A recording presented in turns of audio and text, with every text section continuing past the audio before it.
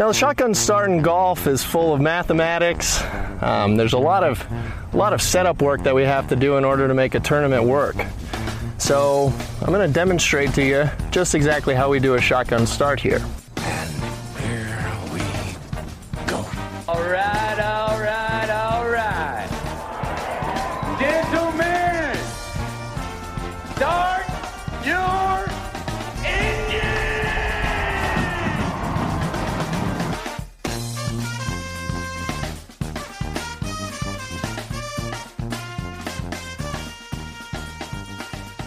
Greetings and welcome to a late Monday edition of the Shotgun Start. It is December 21st, barely still. Andy, how we doing? Brendan, we're hanging on to Victory Monday. We are. The Bears are in the playoff picture again. Back you in. Mitch. You just uttered the phrase, Mitch might be the answer to me off air before we started recording. As I'm laughing with glee as Ben Roethlisberger throws up a couple Mike Weirs all over Cincinnati's Paul Brown Stadium, whatever the hell it's called. Just good Victory Monday. That's all we got. We got Bert Bielema as the coach at Illinois. All kinds of news. Happenings in my football world this week. Bert's as much of a content generating machine as like Bryson, the thick boy, and now he's your head football coach at Illinois. It's a fantastic turn of events. Unbelievable! Out of nowhere. Whether it goes good or bad, we know it'll be interesting and fun. And he'll poke the bear. He'll be poking at every big bear in the conference around you guys. He's Iowa, a big bear Wisconsin. himself. Yeah, he is. He's a thick boy. All right, so let's get to it. We're late because we've been doing a ton of year review research. Look, we want to do this right. We know you guys have come to kind of enjoy this. If we're being honest, it's a big pain in the ass for us. We've come to not enjoy it. We loathe it. Our wives hate it. Yeah, so we've been doing that. That's why we're a little late. First of all, let's get through some orders of business. This will be 3 parts, maybe 4, probably a couple this week, couple, in the week between New Year's, Christmas. I'm not sure when we'll release them. But let's get to a quick recap of the weekend. First, we have to do our Secret Santa. We're getting it in just under the wire. Secret Santa. No birthday shout out, but the Secret Santa. This is for @Lady Wave. This is these are my notes from Matthew Seneca, who is the Secret Santa. Secret Santa. His handle is @Cinnamon. So this is all sorts of internet message board. I think it's the refuge. Bears hate Lady cinnamon. Wave. Jennifer Camo. She's from Louisiana. Her name ends with an X. That's a Secret Santa shout out. We're sending her happy holidays to Jennifer. It's a silent X. Apparently a big Spieth fan. So, she's had a tough couple of years. As a resident of Westy Island, Don't give up hope? Is that what you're suggesting? Okay. It might be Spieth Island's might be like a life raft at this point. She doesn't play, but she's a huge fanatic of golf, and she's also a figure skating fanatic and has written a lot of books on the subject. No way. That's kind of sweet. Yeah. Pretty cool. Maybe we should have her on to talk about Tanya Harding, Nancy Kerrigan, and what golf's equivalent of that could be. Why do we ever talk about... That is a good point. I mean, we should have her talk about the technical and the actual skating stuff as opposed to the scandals, but we tend to revel more in the dramas and controversies. Anyways, happiest of holidays to Jennifer Camo. I would be really interested in the underbelly of figure skating. Oh, yeah. It's probably a seedy underbelly. Aren't all underbellies seedy? Wasn't there a movie about it? Probably. Tanya Harding, right? There's probably. I mean, we got several hours of year in review coming. I don't know if we can get into it at this moment. But anyways, shout out to Matt Seneca, her Secret Santa, for this little game or arrangement, whatever it is. Happy Secret Santa. I don't know what you say for Secret Santa. Is it Happy Secret Santa? I don't know how that works. Lady Wave. All right. Any reactions to the weekend? We are late now. I don't know if anybody cares about our reactions. They're going to get this on Tuesday. Jin Young Ko, world number 1, wins the CME Group Tour Championship. Kind of going away with it, right? I mean, that was great incredible. leaderboard. Well, it was 1 versus 2. Say Young Kim, Jin Young Ko tied going into the back nine. I think Ko birdied 5 of her last 7 holes to win by 5. Just an extraordinary display of golf. Did what you would expect the number 1 player in the world to do. It doesn't happen like that in golf very much. But, if you were watching the Chiefs play the Browns, for example, in the playoffs, you probably, might be a close game through half, and then you just expect the Chiefs to distance themselves, and they probably would, or if the Packers played the Bears, you don't expect it to be close at all. We'll see. No, it was a fitting end to a very odd year. I mean, obviously, belated congratulations to LPGA for just being able to put a schedule together, and get something off the ground, get to a tour championship. Jin Young Ko barely got in, kind of, because she hasn't been able or chose not to play hardly at all on the LPGA once golf resumed. We're doing this research, and it's like, you see this LPGA, like they were the first to have to really feel it, right? Before anybody really in the United States, certainly in the sports world, started to have it on their radar. But like the Blue Bay is canceled in, I don't know, early February. It's interesting. Like they were dealing with this way before it became sort of a national, at least in the United States, a national issue. So, but congrats to them for getting it done. It was a fitting end, number 1 player in the world winning. That's what you want in the tour championship when it's, and not doing it with a 3-stroke lead at the start, right? Or a 5-stroke lead or a 6-stroke lead over number 2 in the standings. Doing it on counting all the strokes over 72 holes. Yep. Level ground led to the worst player in the field finishing DFL. Yeah.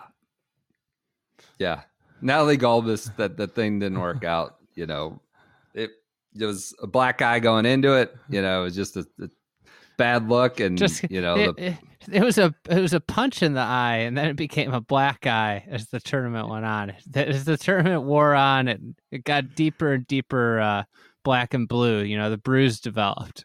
It became more apparent that there's. It was just it was a cloud on the whole thing, but whatever. Her play could have helped them out and made it less sort of conspicuous by not finishing DFL, but she did not come close. Anything else from the weekend? I know Charlie Woods was a big subject. Charlie Woods he was awesome. Watch.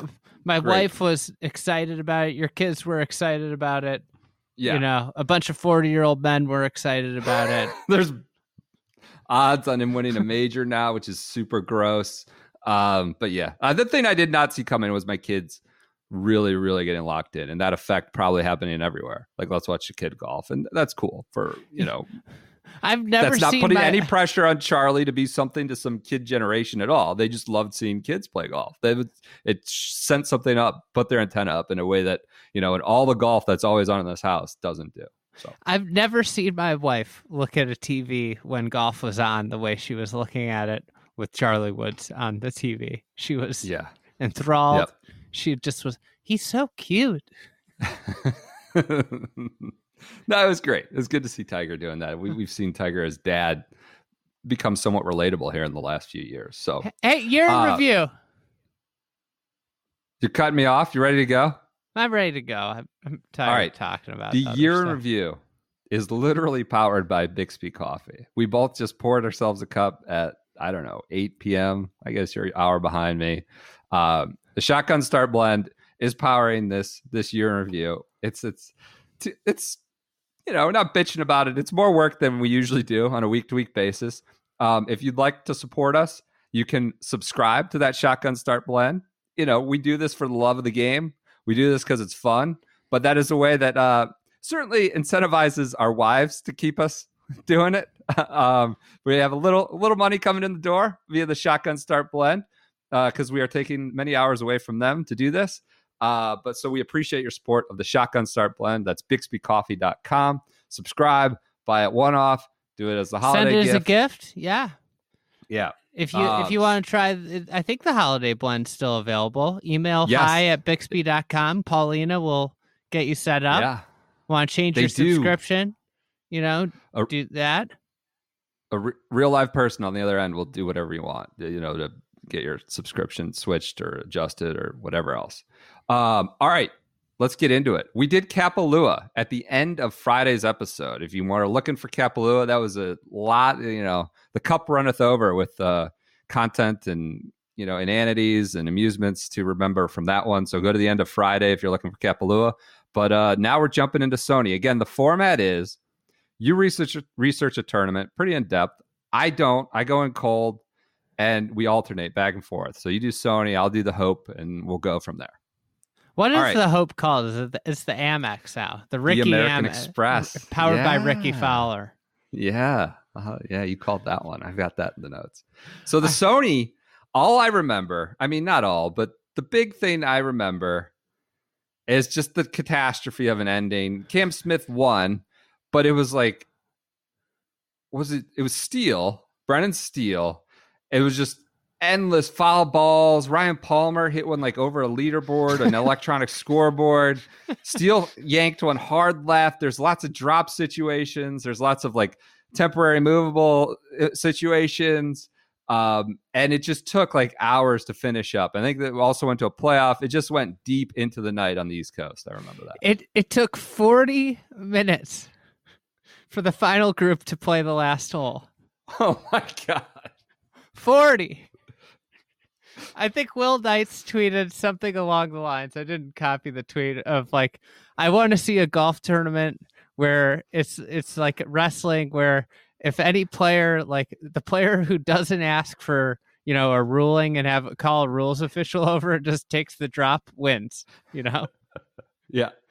It was just an insane. I remember this day because like I was watching the golf. I took my tree Can I read down. this? Yeah. I found your tweet. I just found it. I've put in my notes for Kapalua. I forgot.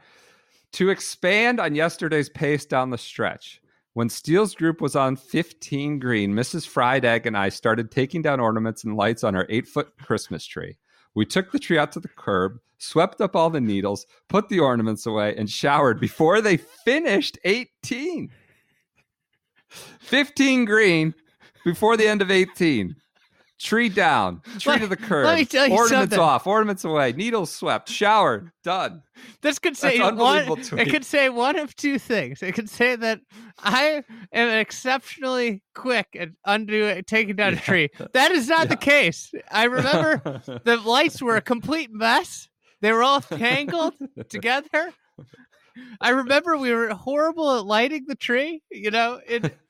It was all. Then there were needles everywhere because it was the middle of January. We hadn't taken the tree down yet. So there's dead as a doornail, just dry. falling everywhere. Okay, all right. So this is not a slow process. Yep. Anyways, Cam Smith won, and you were right. He won in a playoff over Brendan Steele while donating $500 per birdie to wildlife relief in Australia, wildfire relief. Yep. As you remember, that was bushfires. like Yep. the beginning.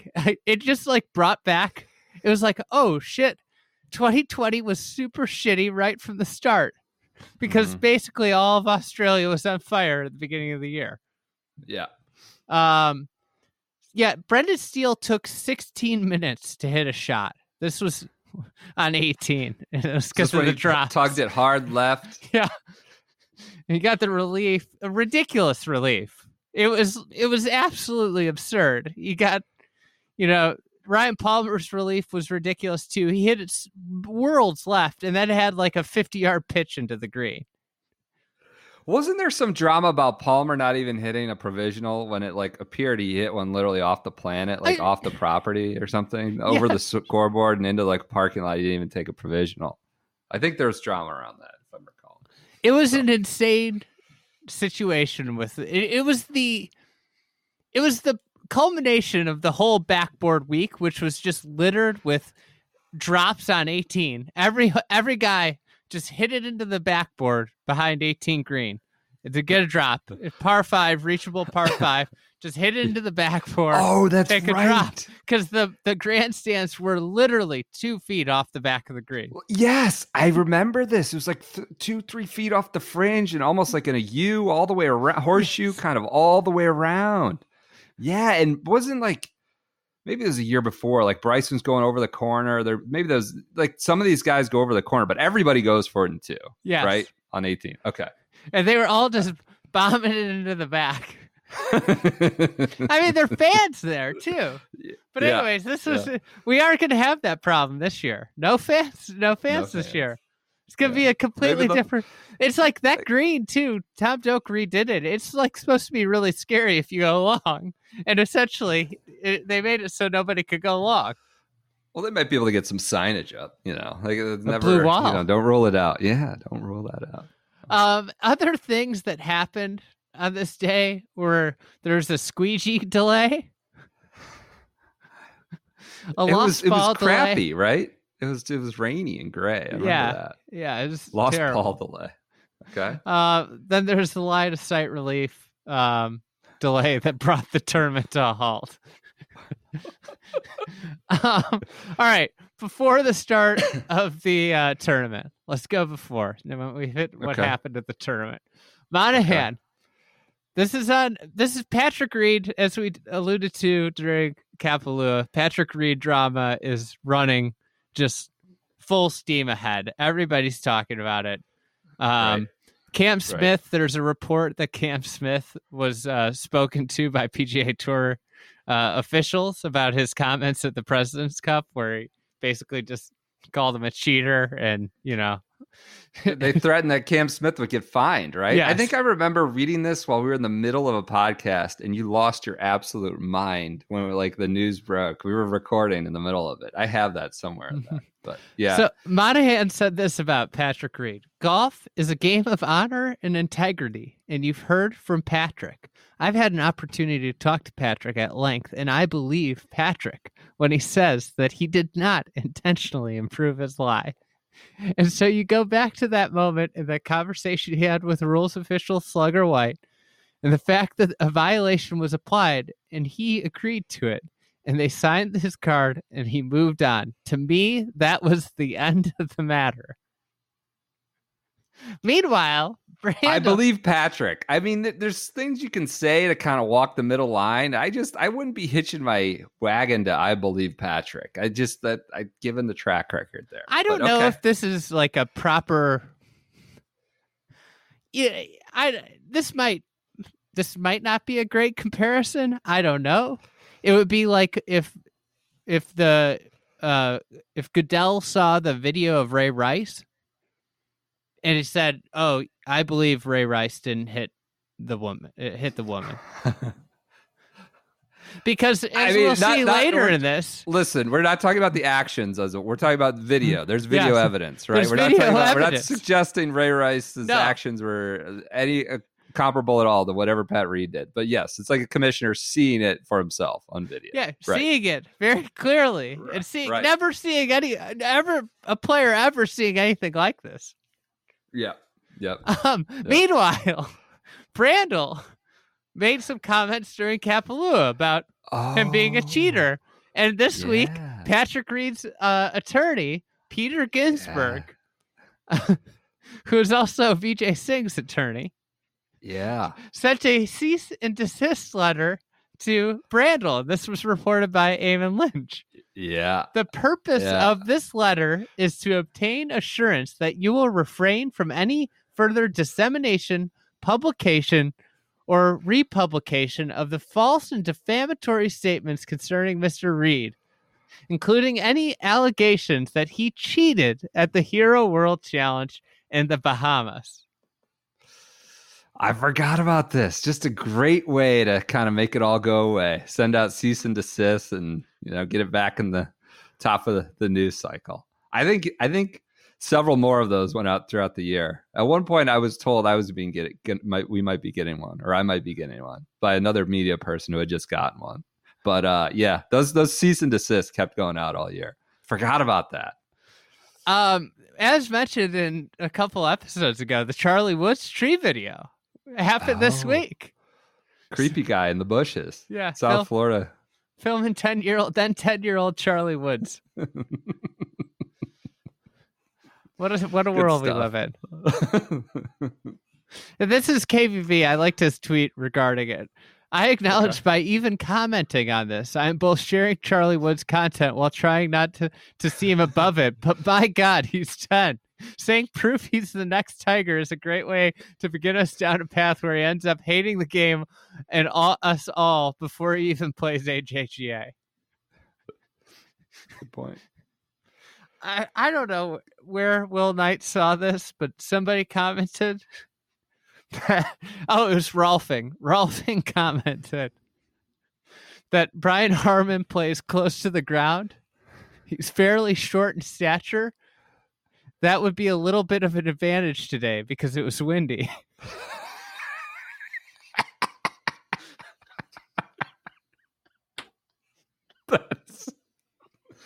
So it's like the opposite of the Ricky is too short to win a major take by Skip Bayless.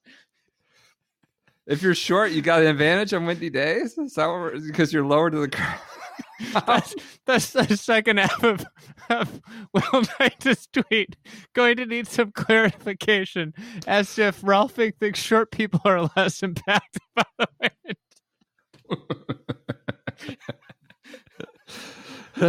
I do remember conditions being quite turbulent for that event.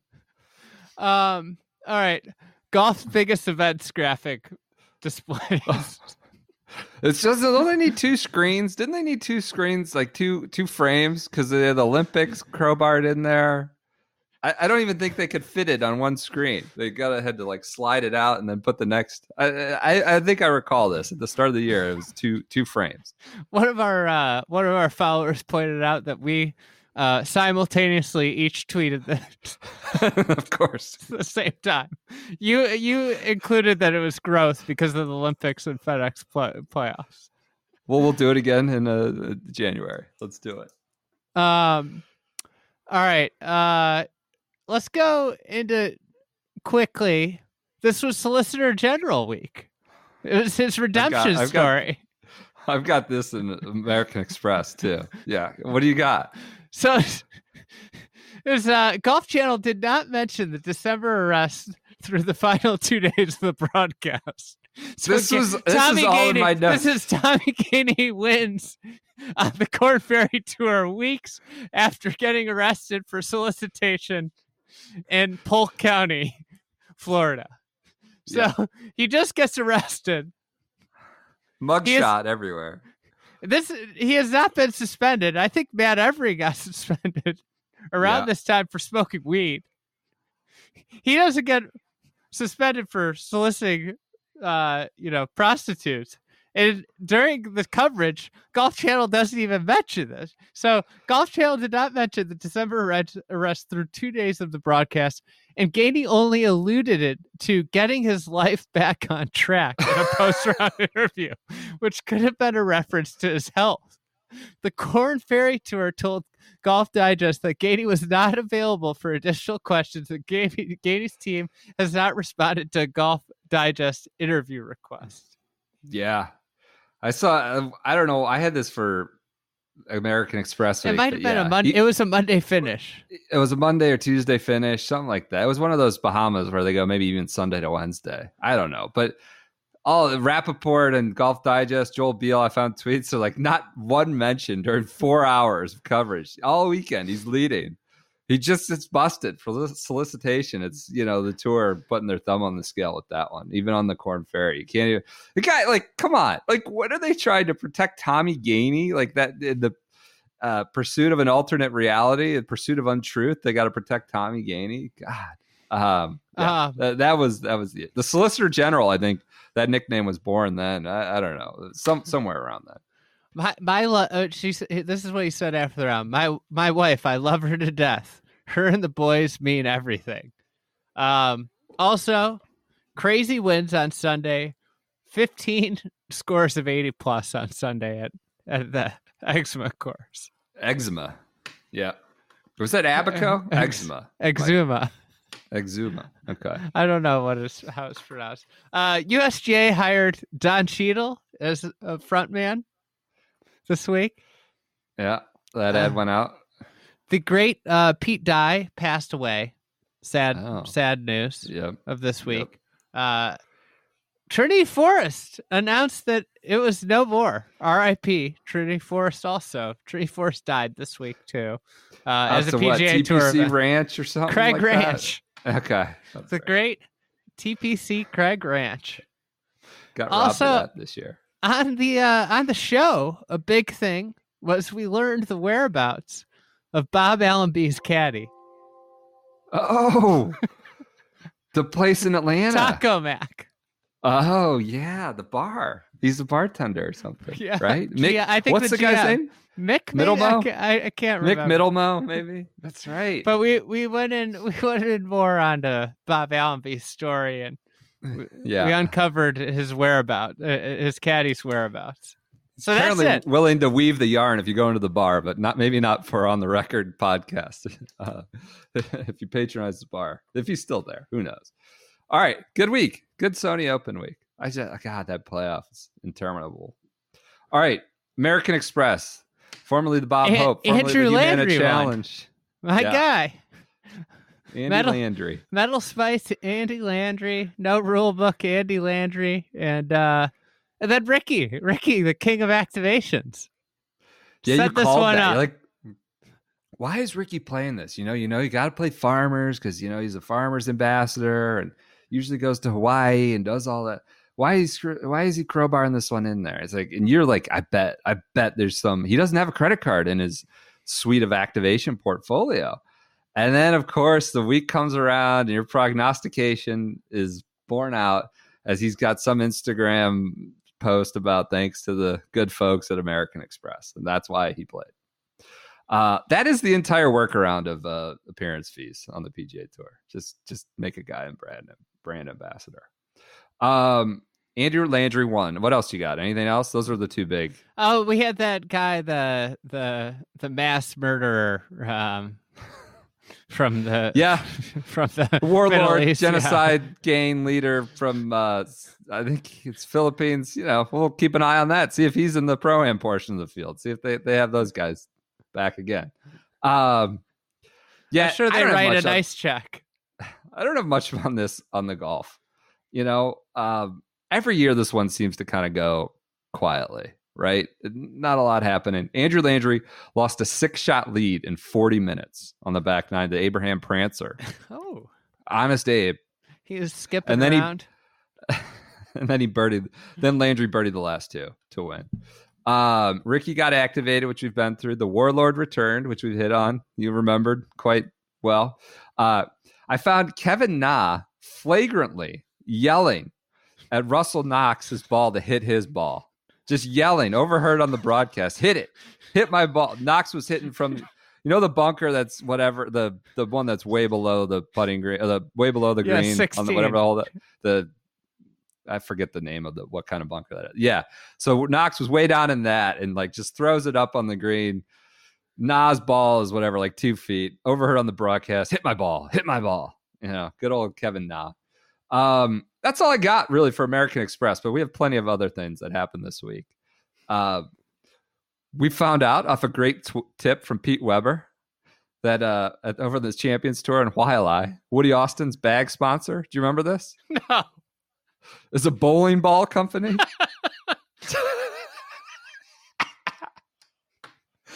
And I think, this podcast exists for any reason. I think it's to, share with the greater world that Woody Austin is playing on the Champions Tour with the bowling ball company sponsoring. I think we were inquiring about how much it might cost to sponsor. Yes, we had a big discussion on the cost of that. I had the Cam Smith was going to get fined. There was much talk about Clear Golf. I guess Schwartzel must have been doing his prancing about with his Clear Golf. We found out that David Petraeus was somehow involved in the company. The owner is like a race car driver and a total loon down in South Florida in the swamp. There was a PXG website update on their website. Now, this was in the Kapalua one, the FedEx Club Champion. But on their official website, we found FedEx Cup Champion is counted as one major tour victory on their own website, listed by where it listed Billy Horschel, who was soon to be a deserter, of the troops. But for that moment in time, he was listed as a major champion on the PXG website. Brooks and Bryson really went at it this week. Bryson was overheard on his Twitch stream saying he doesn't even have a six-pack. I weigh more than him now, significantly more. Did you see the body issue? He didn't have any abs. I have abs. On the Liberty National confrontation from the prior fall, we don't talk about it. We just don't see eye to eye.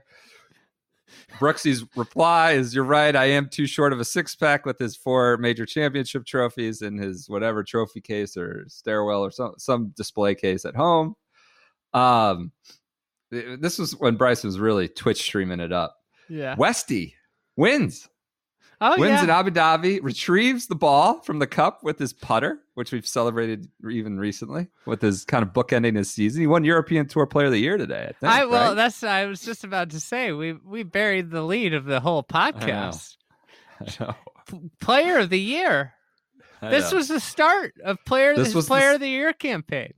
47 years old, wins Player of the Year. It's for those that are inhabiting the Spieth life raft, that have been the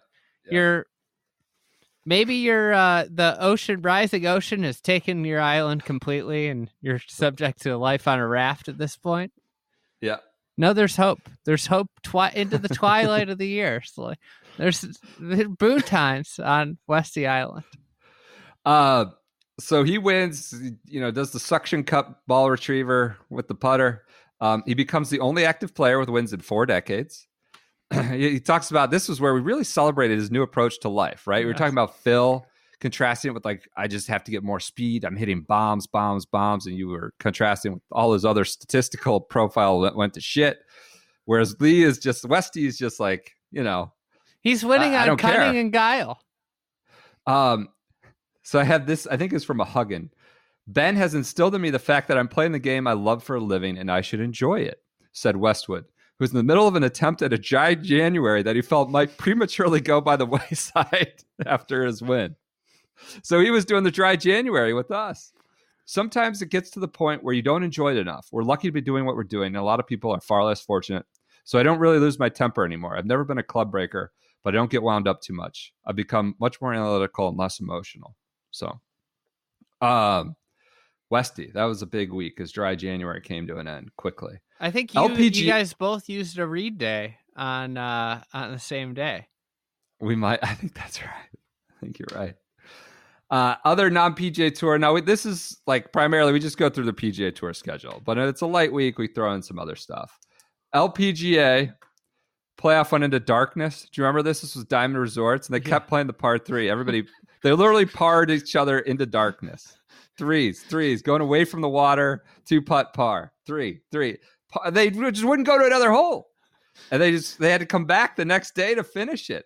Also at the Diamond Resorts, Smoltz was using the stand-up putter. Yes. We walked away and the putter's just is that conforming? I saw this one in my research and I made a note to remember it. Blair O'Neill was playing as a celebrity in the event, where she's we talked about that. She's an LPGA player. She's a former LPGA player. It's kind of she's a pro. And then she got in via the celebrity portion. She was also 8 months pregnant, which, obviously is an admirable feat just to play in an event. Ho-Sun Choi almost hit a playing partner. You remember Ho-Sun Choi? Oh, yeah. Long lost, forgotten. Almost hit his playing partner with a follow through, gesticulating club toss. It was all right, Ho-Sun, might need to pump the brakes. Bryson comments on slow play. They're doing the lab coat thing, I think, in Dubai. And he says it won't be a problem anymore because of how far I'm hitting it. Then he got a warning. He got warned by a European Tour official. I think that was the next week. Was that the next week? Was that? Yeah. Okay. We got to get to that. That's the whole so part Abu of next Dhabi. week. Okay, that's Dubai that he got a hit. Yeah. So Abu Dhabi says it won't be a problem anymore because of how far I'm hitting it. He also lamented he gets complained about he got a Heisman from the pack for the 3rd straight year. Said, no, you can't. You're not welcome on the play advisory committee. They don't have 4-hour meetings. The tour announces a new pace of play policy. And that it was announced. I don't think anything was ever done, which I have a subsequent note on this. Similar to the apparently- CT machine. There's a new observation list, which we never was made public. Penalties for excessive shot times. They'll give it a 1-shot penalty if they get a second bad time in the tournament. But I don't think that ever happened, that pace of play policy. Maybe we'll resurface that in the new year. Players' purse was bumped to 15 million. Got that. Sergio announces that he's going back to Saudi. The Pathology Tour concludes. The easy thing would have been me to hide and never come back there. But I love the people there, and I love the guys and all the people we met and the sheikh and everyone that takes care of us during the tournament. I'm excited to go back there, show myself, show the true Sergio. The true Sergio is just an unbelievable line. And then show them my respect and try to play the best I can and hopefully have a great tournament. I think he went back with no appearance fee that time, and that was his announce. Show myself, show the true Sergio. We also got word that 2 American players, this was Michael McEwen from Bunkered, were freezing out Sky Sports because they didn't like the analysis of them, the European Tour coverage of them. I think it was the Thick Boy was one. We got a source that told us on that. I think it was Thick Boy was for sure one. Maybe Kuchar. Might have been Cooch. I think Cooch too. All right, that's it. That's what I got for American Express week. Not a lot on American Express. What do you remember from Torrey? Ooh. I mean, this is a terrible one, but like just Kobe, the helicopter crash on Sunday, and Tiger, like finding out as he's walking to the scoring. Yeah. Leash won it, I think. Yeah. And I don't have a whole lot else. Yeah, Leash joins the Swedish Pancake Club. 5 wins. Kobe dies, which is the weirdest Sunday in golf. Yeah. One of the weirdest days in golf until the Players Championship. Yeah. And what a year. Holy crap. Yeah, just another sign that 2020 is just going to be a really shitty year. I mean, you remember like where you were and all that. Yeah. And, like, you I was got at the first gym. tweet or text or something. Yeah. Yeah. Never forget it. I was at a Monster Jam rally, birthday party. It's just kind of nuts, the life we were having at that point. I think you were really hungover because you used a cheat day, a read day. I remember this. You said I burned my second and last dry January read day today because my first grade basketball team lost their first game in 2 years. I took it hard. Not the healthiest perspective, but this happens when you get old. And then you were at the Monster Jam the next day. All right, yeah, this is enough. It's not the Brendan's year in review. It's not year in review. I'm like, well, I just found that when I was stumbling around. I was rummaging around, looking for stuff, and that's what I found. So yeah, Tiger got informed.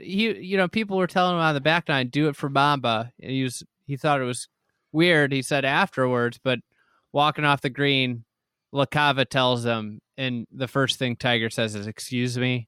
And obviously, there's just a lot of. It was just such a weird afternoon. Yep. One of the most shocking deaths I'd imagine in our lifetime will be Kobe Bryant. Outside of that, on to better news. Faldo, it's February. This is one of the best young players in the world. He wins a major championship this year. Faldo cannot pronounce Morikawa's name on the broadcast. And then they kicked it to him. Tell us about Morikawa's game at one point. And he goes, I don't really know much about it. Oh my God. He won already, right? He won at Barracuda. Yeah. He won legendary college player. Yeah, he was taking the tour by storm at this point, ascending the world rankings. The lead analyst, the guy that's supposed to educate golf fans about players on tour, they kick it to him about one of the brightest young stars on tour. What can you tell us about Morikawa's game? I don't really know much. That'd be like if an NBA telecast went to Jeff Van Gundy and say, "Hey, Jeff, what happened there?" I don't really know what happened there. On like just a common pick and roll play. Oh, the pronunciation battle. I do remember that. That's I mean, far be it for me to cast stones at anyone's pronunciation abilities, given that I think I pronounced your daughter's name incorrectly the first time. So, but yeah, that I do remember. If you're the analyst and you're actually on TV, probably should figure that out. All right. This is when PGL news breaks. Shackelford breaks the news Thursday. They sent a lengthy explanation of his vision and ideas to media later in the week, but at this point, at the very first onset, it was World Golf Series or the Tour de Force. Oh God, I forgot the Tour de Force. That's so terrible. Wasn't there some like really sort of tense kind of all players meeting? Oh yeah, Big J flew out there. We got details of that later. There's starts to be comments that are coming out of it. These are the early comments. I'm curious, but I don't know enough to talk about it, Mickelson said. I'm listening to it. I think it's intriguing, but I just don't know enough about it to comment publicly on it. I hope to learn more. Naive little Phil. He just doesn't know what's happening. Yeah. So Monahan sent a email to all the players talking about the significant increase in earnings the next decade on the PGA Tour as the result of the new media rights. And he also, threatened, lightly threatened to draw a line on those that, sided with the PGL. Yep. Let's see. What's the lightly threatened? It was, he just if said the you can't do both. Here's the thing. If the team golf concept or another iteration of this structure becomes a reality in 2022 or at any time before or after, our members will have to decide whether they want to continue to be a member of the PGA Tour or play on a new series. Yep. Can't do both. The tour posts a memo at the event. Oh, yes. This about voluntary CT testing for drivers. Voluntary. And if your driver fails the voluntary test, it needs to be taken out of play. We absolutely lost our shit over this, right? I mean, as rightfully so. Here, take my driver and test it. Voluntary equipment testing. Everybody's already living in the yellow zone, maybe the red zone, apparently, according to everyone on the range and the, equipment people. The loneliest man on the range, the CT operator. Voluntary. Come volunteer to have your driver potentially be discovered as being illegal and taken out of play. But that was I think Rex Hoggard tweeted the memo that was posted on the whatever locker room wall or wherever it was. Voluntary CT testing. All right.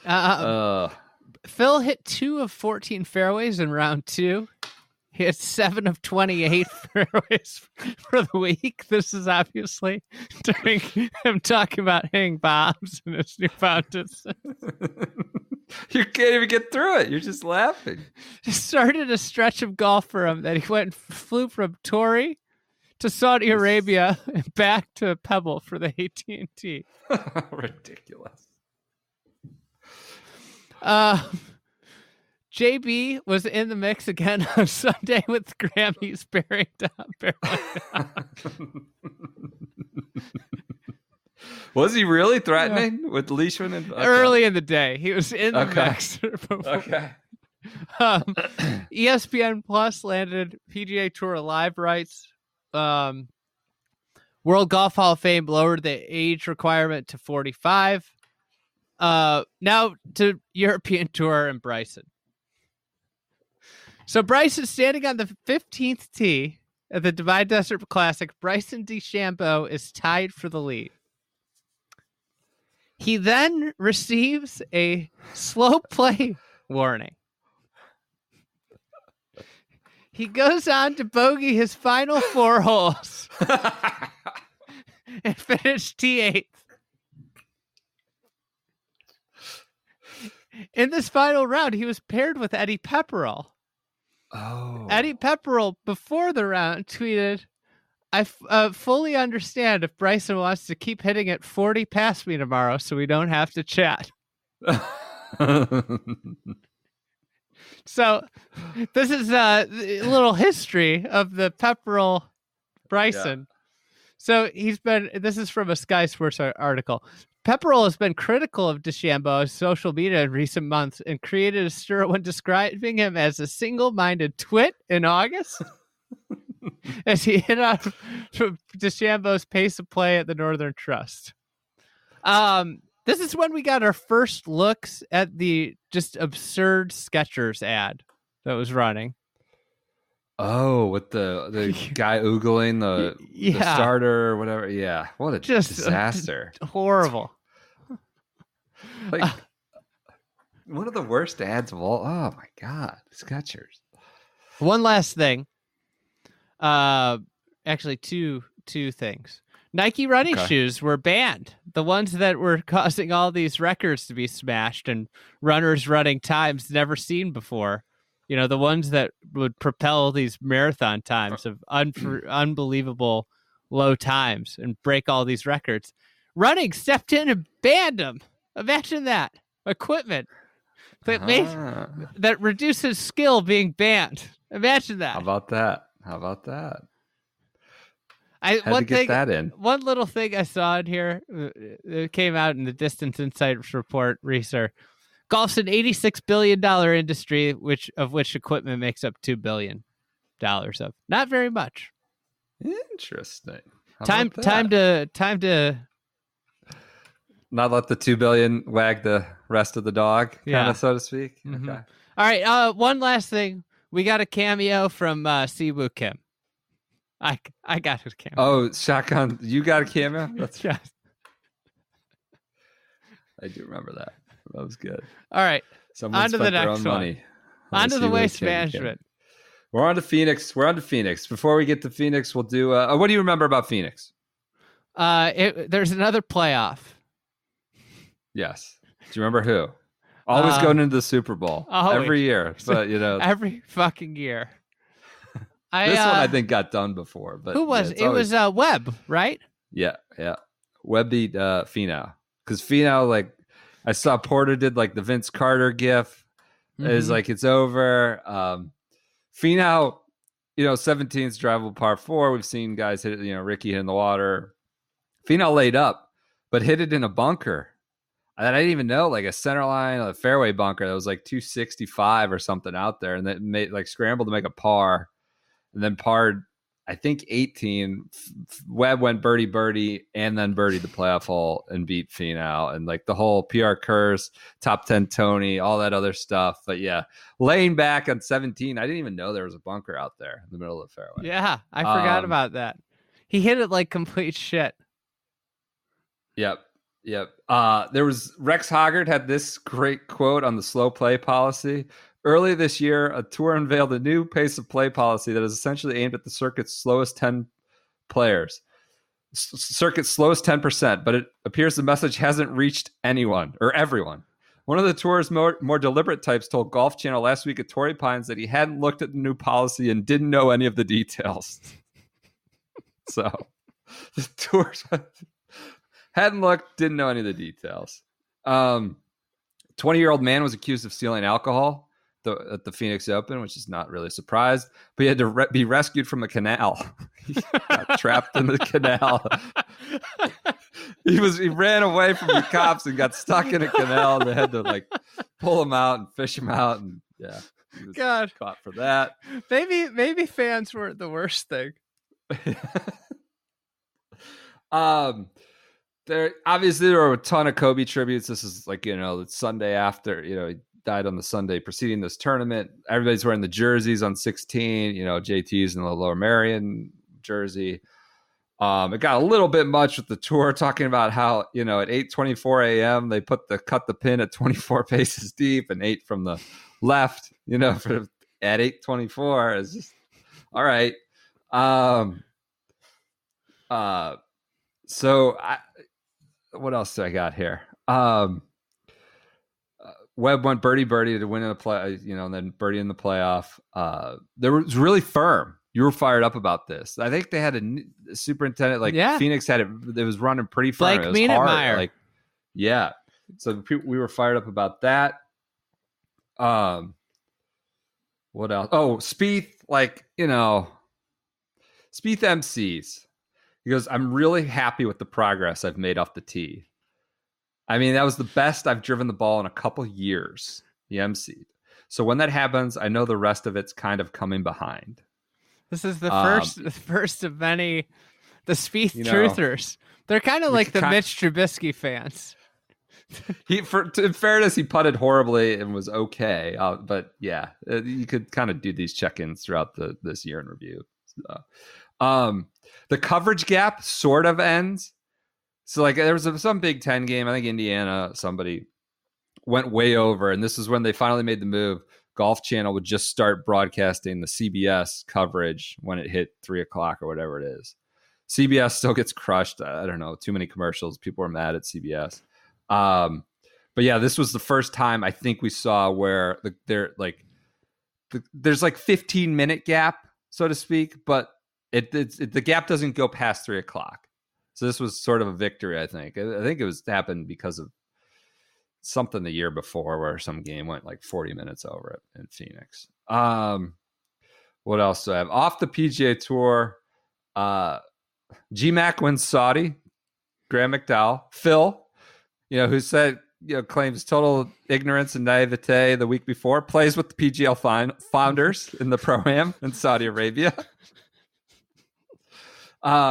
Patrick Reed was handing out Team Reed jerseys with the USA flag motif to the Saudi children at some Saudi school. He's throwing out Team Reed shirts. Reed is I tweeted this picture. It's just better explained as a visual, but they put Reed and DJ in Chiefs jersey as some sort of Super Bowl activation. Brooksy is in a Niners jersey and someone else who I can't tell. And they're like doing some photo shoot by the Red Sea. It's just ridiculous in football jerseys. DJ's got some goofy grin and a helmet, Phil waded out and did some Instagram photo where he's trying to part the Red Sea, like work for Moses. I'm going to try it. He's standing in the middle of the sea. A lot of things happening in Saudi. GMAC got a warning after giving an on-course interview. Do you remember this? Mm-mm. He got a slow play warning after giving an on-course interview. European Tour was taking their policy. It was seriously. It was completely bogus. He was miffed about it, but obviously took it in stride after winning. Brooksy is says he might not do the Olympics. I think Big Courier got to him. He lumped the FedEx Cup in with the majors and the Ryder Cup. So we're starting to get concerned about Brooksy at this point. I think Brett Quigley won in Morocco on the Champions Tour, which we had a field day with. Why is there a Champions Tour event in Morocco? Duffy Waldorf growing the game over in Morocco, things like that. The LPGA cancels the Blue Bay, which is the first sign that, this pandemic is going to have an impact on golf. Certainly not the, most important impact, but first real sign that we started to see it happen in golf. I was very sick, unrelated to the coronavirus. That might have been the coronavirus. You were sick for 2 weeks. I mean, I couldn't go this Friday. You went to bacon. You went to an influencer conference from people all over the country. Fitness all over the world. So yeah. You could have had it. I'm convinced that you had it at this point. You were maybe patient zero in the United States. Oh, bullshit. Get out of here. The tour bumps the players' purse. This was announced, but while releasing their new charity benchmarks, all they've done to, all they've contributed, we crossed the whatever billion mark in charitable giving. Something I always am happy to tout that they do. You love charity. Monahan also specifically mentions in a memo Saudi funding in an email to players. And this, I think, set off the PGL guys. They were like, oh, it's on. We will throw any amount of money at them because he calls out Saudi funding specifically in the email to players, and like this just ratchets up the whole tension with the PGL's efforts. That's all I got for Phoenix. Finau top 10 Tony. This was just like another sort of real dagger for that. When he's 2 up with 2 to go. All right, Pro-Am. Pebble Beach Pro-Am. What do you remember? Phil was involved again, just because he always is. I get mixed. This wasn't the Darkness one. That was the year before, where he's yelling at Paul Casey, play on. This was the one he said, I drove it like a stallion. Okay. Was this Nick Taylor, Mario Kart? Yes. Nick Taylor fends him off. That's right. Firm, windy, tough Sunday at Pebble Beach. Okay. Phil shoots 74, finishes third, made 4 bogeys and a double in his last 11 holes. Finished second thanks to a really good Sunday. Ted Potter. Kevin Streelman. Of course. Who also won the Pro-Am with his partner. Sandbagging Larry Fitz. Of course he won. That's right. Was that back-to-back years? It's at least twice they won. Amazing. It's so he wins. I think it was the second in 3 years. Okay. If I remember correctly. Okay. Something that kind of hit the mainstream. Shotgun Start listeners knew of this for a long time, but there was a PGAtour.com article written about Jason Day's balloon therapy. I mean, we've been shouting about that for almost 9 months. So I do remember the balloon therapy being a big source of content this week. So here's Day explaining how it works, and I think it was a Mike McAllister PGAtour.com article. Yep. If I stood with my shirt off, my rib cage always faces right, so I'm trying through balloons blowing into them. I could do it without. I'm trying to hold a certain position and get my rib cage back into position. But through blowing up a balloon, it actually pressurizes everything for you, because you can't, if you don't hold your breath to exhale out, it honestly feels like you're suffocating. That's the feeling I'm trying to get. He also said, mind you, I feel self-conscious. No one else is blowing up balloons. He said, I got really good at blowing up farm animals, swords, and stuff like that. If you need a kids party, I can do it for you. I don't remember these quotes. Farm animals? Yeah. I forgot about those quotes. I don't know if we ever knew about them, but they make me kind of like Jason Day more, that he understands, he's self-aware of how ridiculous this is. This is an enjoyable development. Yeah. I like it. Jordan Spieth, backdoor top 10s. Everybody goes absolutely nuts. I think he shot he finished his T9th and sneaks into the top 50, which got him into Mexico. And you would have thought that he won the Masters with the way that people were talking on Twitter. It was like the guy played the greatest round of golf. It was like he played Ken Duke's round of golf at the Players. Yep.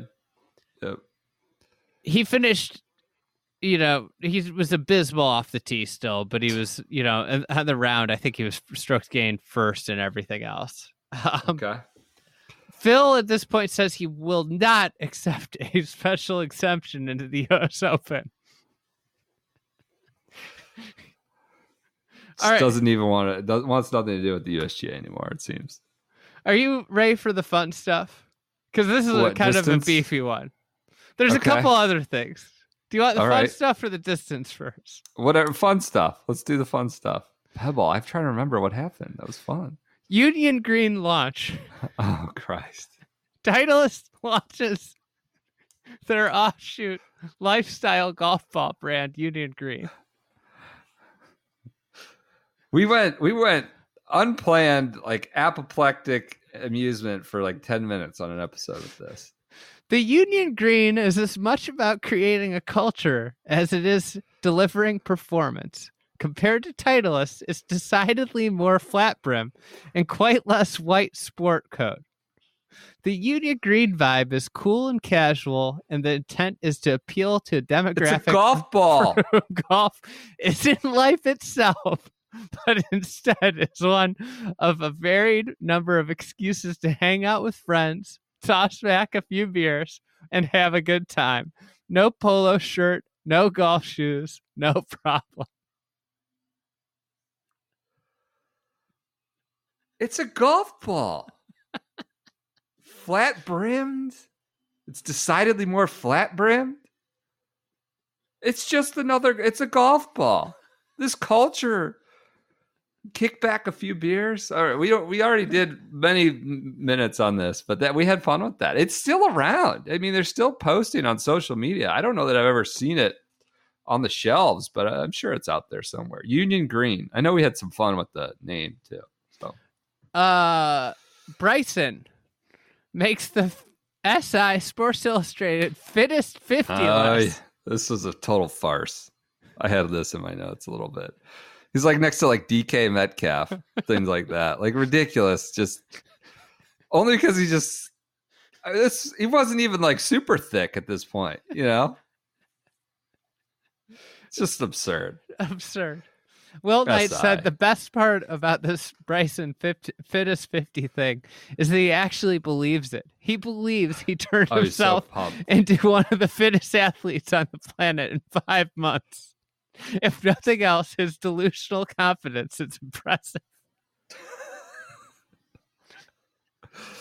Oh, that's all I remember. There was some tweet of him next to DK Metcalf. It was like, of course, like cut from stone, one of the greatest athletes in the world. It's like Usain Bolt, Bryson. That's good. A listener compared Spieth to Duvall. Okay. Are we closer or further more away from that now that 2020 is concluded? I don't think, we don't need to go back into it. But I mean, Spieth won 3 majors. David won 1. It's not about that. It's about just the poof. Fall? The poof. Yeah. It's gone. Oh, the poof. Like poof. Yeah. Gone. Yeah. Well, Butch has got him. He's getting him back.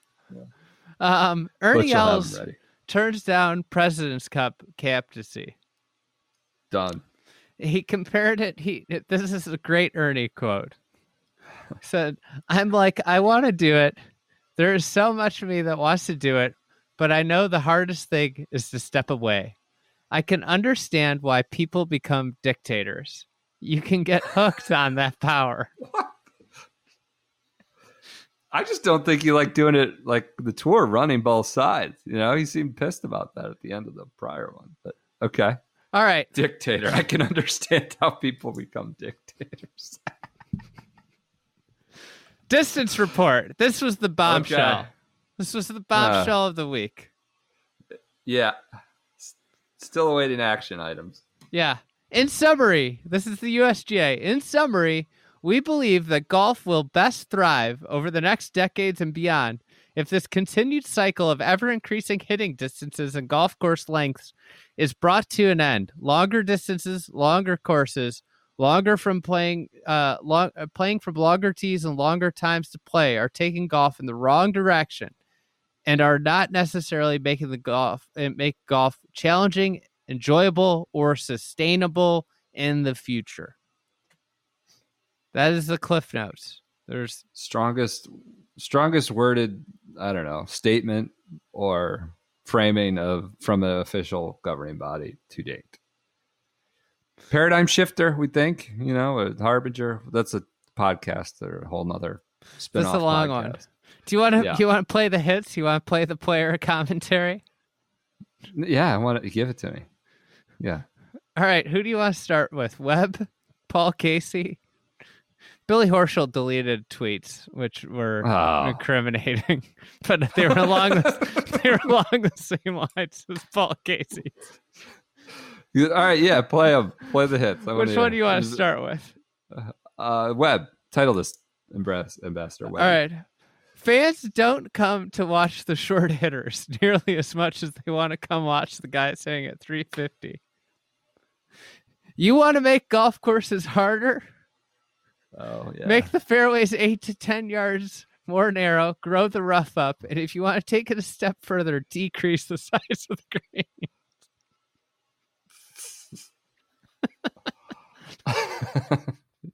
You're not gonna be able to get through this. You're just cackling over there. I mean, So bad it's funny, right? yeah. I mean, if we just want to make it the least interesting game in the world, do this. Decrease the size. Hey, we're gonna make tennis tougher, so we're gonna make the court 8 feet wide. If you can only hit it down 8 feet wide court. Don't. Paul Casey. This is a good one. This might be the best one.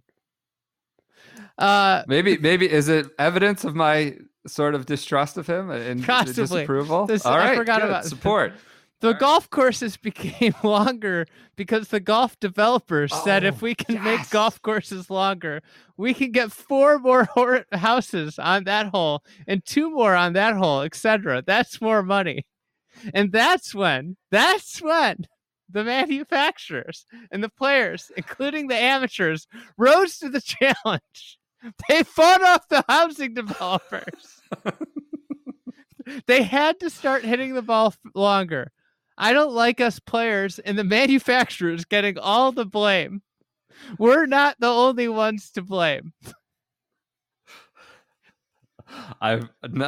This has jogged my memory. He blamed the developers, the architects for trying to build courses that could maximize residential frontage.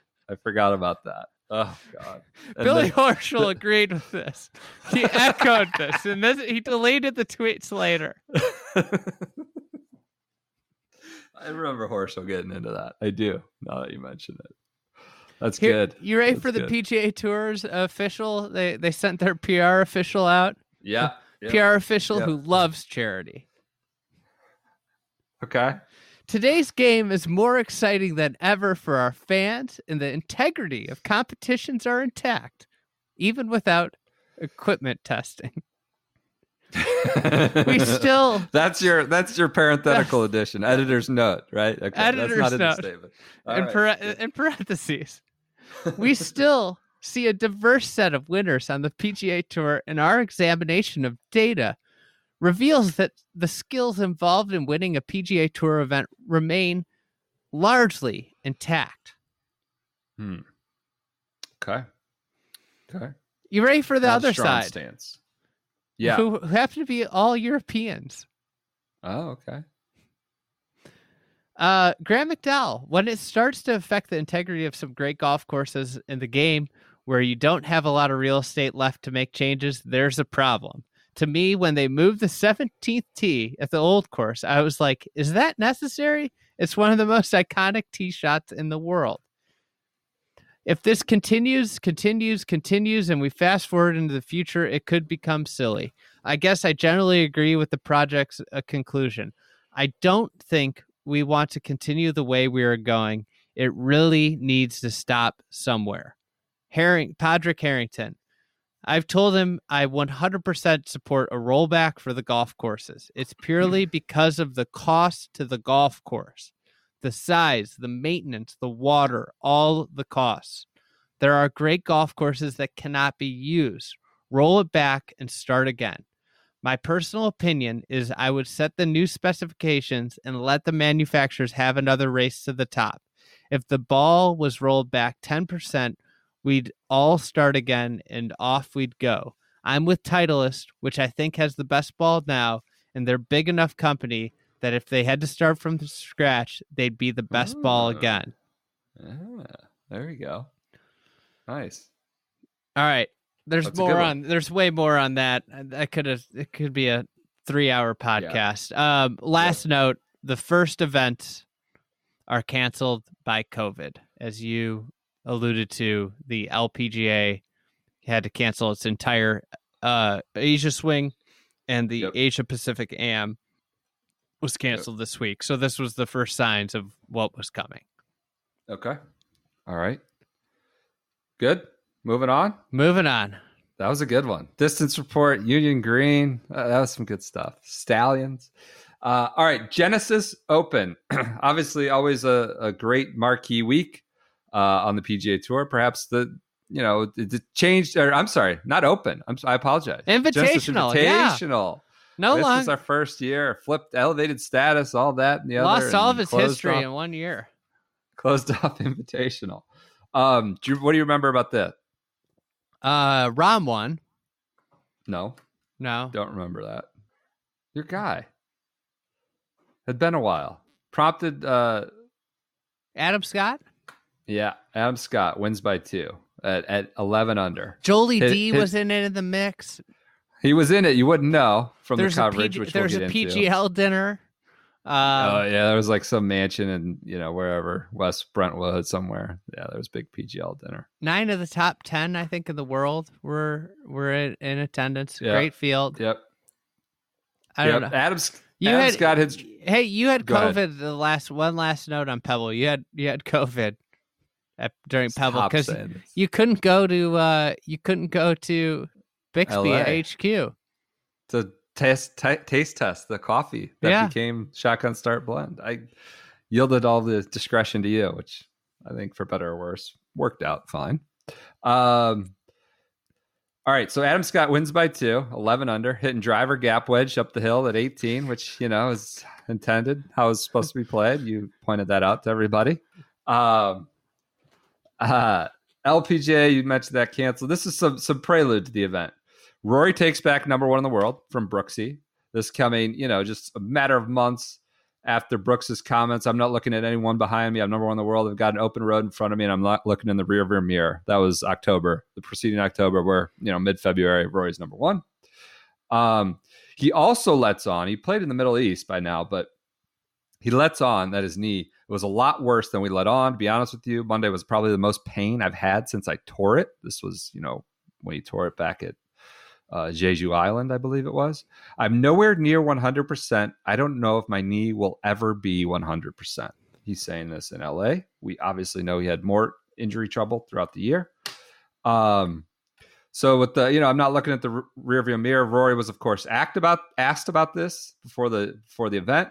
He goes, a reporter asked him about the fun back and forth they've had over the past few months. McIlroy stopped his question. He goes, have we? I feel like it's been a one-way street. Koepka has done some chirping. McIlroy interrupted. He goes, that's not my area to comment on. That's his prerogative. So Rory not really taking the victory lap after claiming number 1. Tiger equivocates on the PGL and the distance insights report. Yeah. Kind of didn't. Tiger, the PGL, he goes, these things have come up. It's something, me and my team are always looking into, or we'll look into it. But, he didn't shoot it down.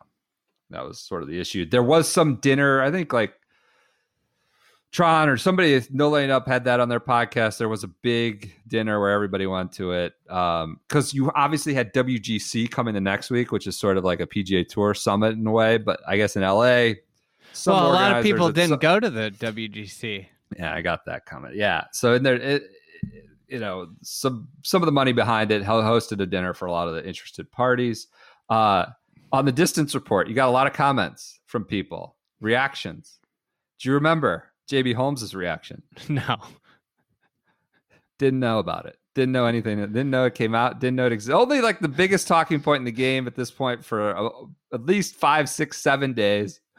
He's asked in his press conference, do you have any reaction to new distance insight reports? He goes, what was the report? I didn't get that. I didn't see that. I mean, he plays on the PGA Tour. It's all, anybody's talking about for a week at that point. Didn't know it existed. Had come out.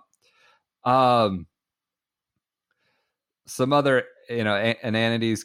Abraham Answer did that driver slide on the tee that became like catnip. You remember that like optical illusion where he slides his driver when it's on its face on the bottom of it, sliding across the tee box. That became just Impressionville. A-Rod did that celebrity thing. A lot of catnip around A-Rod because he was carrying 4 irons. He had a non-conforming driver. He had like tape still. John Wall had his whole bag set up. Jonathan Wall. What else? Oh, this is where we start the whole phenomenon of Bryson's got to go out and cut down a piece of the net. So, Riviera's range is just sort of plucked there in the middle of the canyon. Tiny. They got a big net. Yeah. Not a lot of room in the canyon there. And they got a net.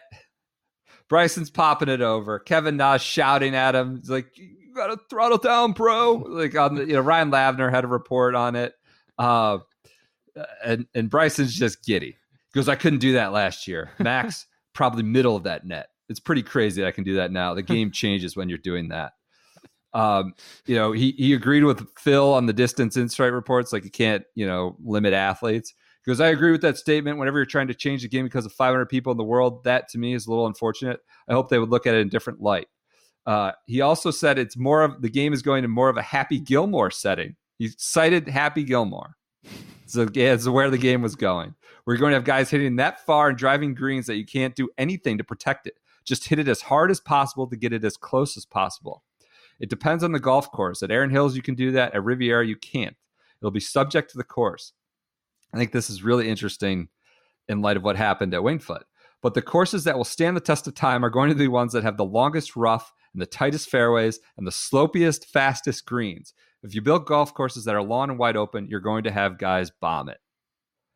So kind of an interesting quote. Tight fairways, longest rough, slopey, fast greens. He's like, that will mitigate that strategy. Well, 6 months later, that was kind of his strategy. No?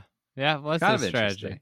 Right? Mm-hmm. So he's not saying that at Riviera. Obviously, tons of stuff happens at He Riviera. hadn't fully gotten into the third dimension. No, that's accurate. Obviously, DeChambeau's comments about changing it for 500 players. Strong counter argument to that was Rory saying, really coming out on the table for bifurcation here. A lot of the stuff, the ball going too far in technology pertains to 0.1% of golfers. So look, they want to try to contain what we do as touring professionals. I'm all for that.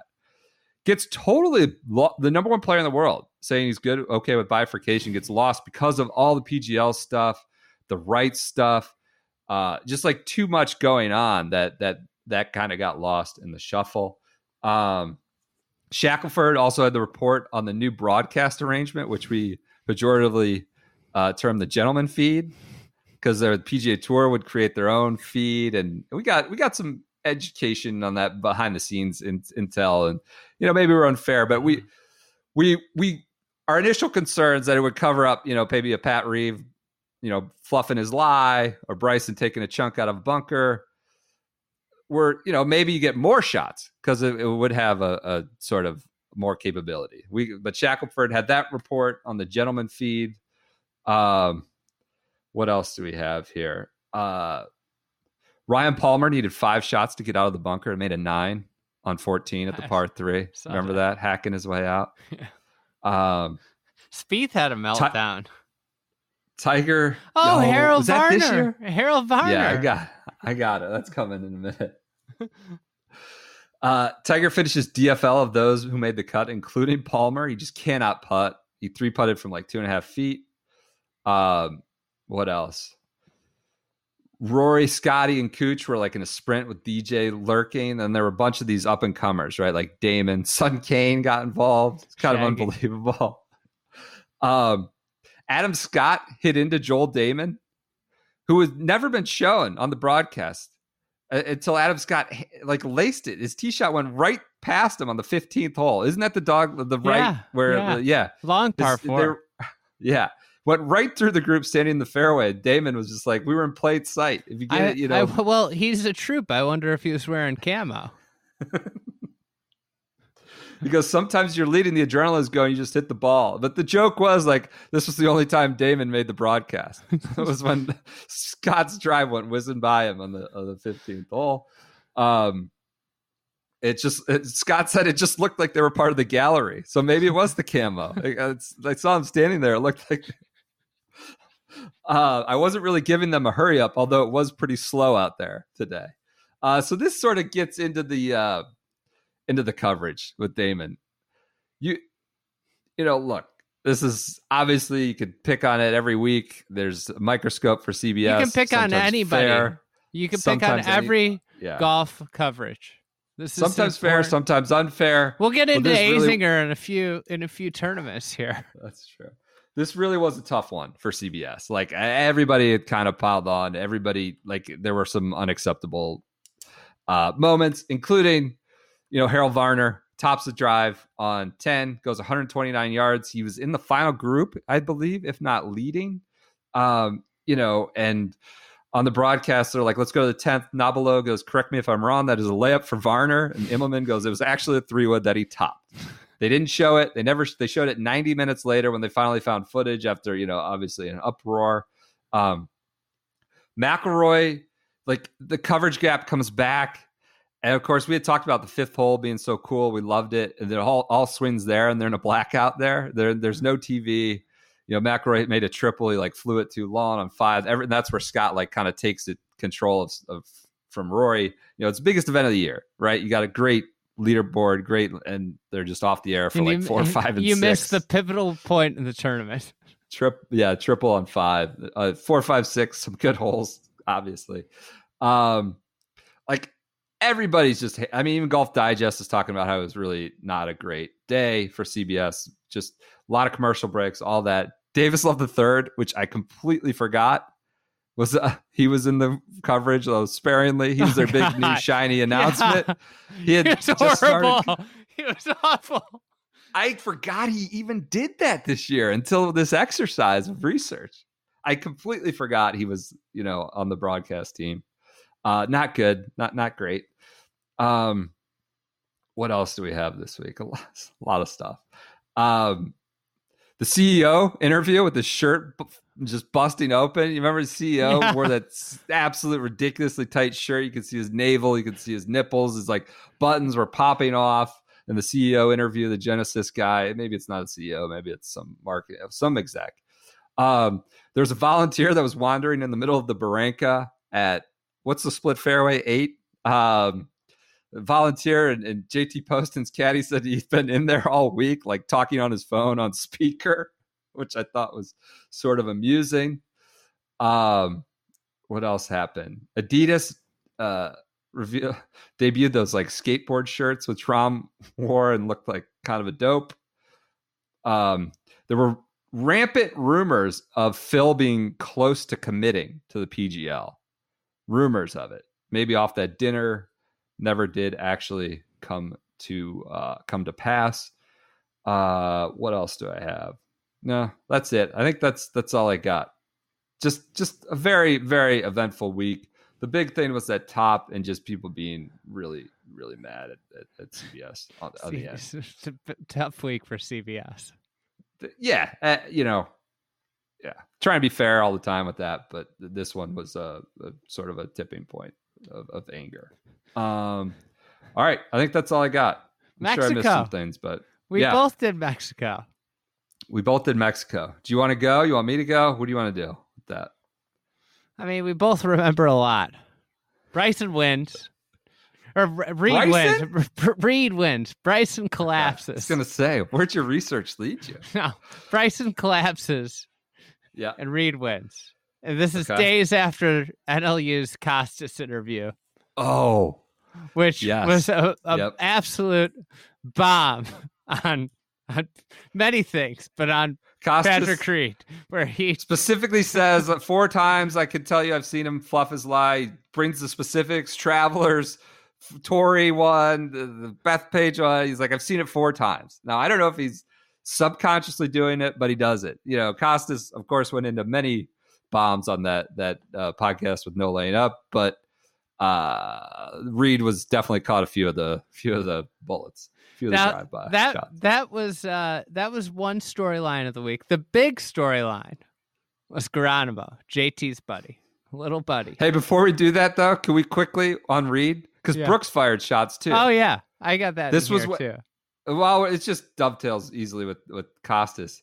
Because he was building, this was the PGA Championship media day. He's doing interviews out in San Francisco. He's like, yeah, he was building sandcastles out there. It was pretty clear he was building sandcastles, just playing around. It's ridiculous. Brooks. He said, I took 3 months off, and I can promise you, I know if I touch sand. If you look at the video, obviously he grazes the sand twice, and then he still chops down on it. And in addition, he also like alluded to like, I've seen some big names and do it. He says it happens more often than you think. It's like, well, that's not right. It goes on more than people think. Brooks, not naming names, but saying it's happening out there with big names in the media day circuit out at San Francisco. What else you got? Reed was asked about it and his like, presser. I'm not here to talk about the past, more or less. Yeah, right? And then the PGA, keep my head down. The PGA Tour official steps in, ends the interview, saying that Reed was only there to talk about golf. Unbelievable. Shutting it down. You can't ask him questions about his fellow player. Unbelievable. Okay. There's tons of Houston Astros, Major League Baseball, Patrick Reed, PGA Tour comps this week. I think you wrote one. You broke your hibernation from paternity leave to write about this. I think I did. I wrote about it at Kapalua too. I think I just like the difference in the way things are handled. People are still mad at Manfred, right, about MLB, but just the way that sort of, I don't know, comparing the tour's treatment of the cheating versus Major League Baseball's, and just not even acknowledging other players talking about their colleague. So who wasn't there was a big deal. WGC, no cut, guaranteed money. One of the biggest events of the year, but obviously the tour put together the schedule where you go Riviera to WGC to the what was after it? Honda, and then Bay Hill, then the Players, and there's just gonna be 2 off weeks for a lot of guys. After doing Pebble, Riviera, some primo events on the West. Yeah, Torrey was right before Pebble, right. A little before in there. Phoenix, yeah. So you got Tiger, Brooks, Ricky, Rose, Jason Day, Henrik Stenson are all out of this event, not in it. 5 of the top 13, I think, is what I saw. So. I got leading into the week. I don't know if you have this. I might not. The WGC Slam was made up. Oh yeah. We were fired up about this. The PGA Tour said Rory was looking to become the second player to complete the WGC Slam, which nobody knew existed. What's the WGC Slam? Well, because this was coming off his fall victory in the HSBC, so now it was on the table. It was the big Slam opportunity for him this year. Was the WGC Slam first and foremost. DJ, this was after we created the LUP Slam the preceding year, right? LUP is players, playoffs, a regular event, something else. We got to go back and set the parameters. It's an elevated event, the players, a regular event, and the playoffs. Okay. So DJ had obviously done this in 2017, so he'd be the second player to do it. Yeah. You wanted to, well, let's stay on the golf. Bryson is referred to as an authentic scientist on the broadcast. This was Azinger, right? It had to be.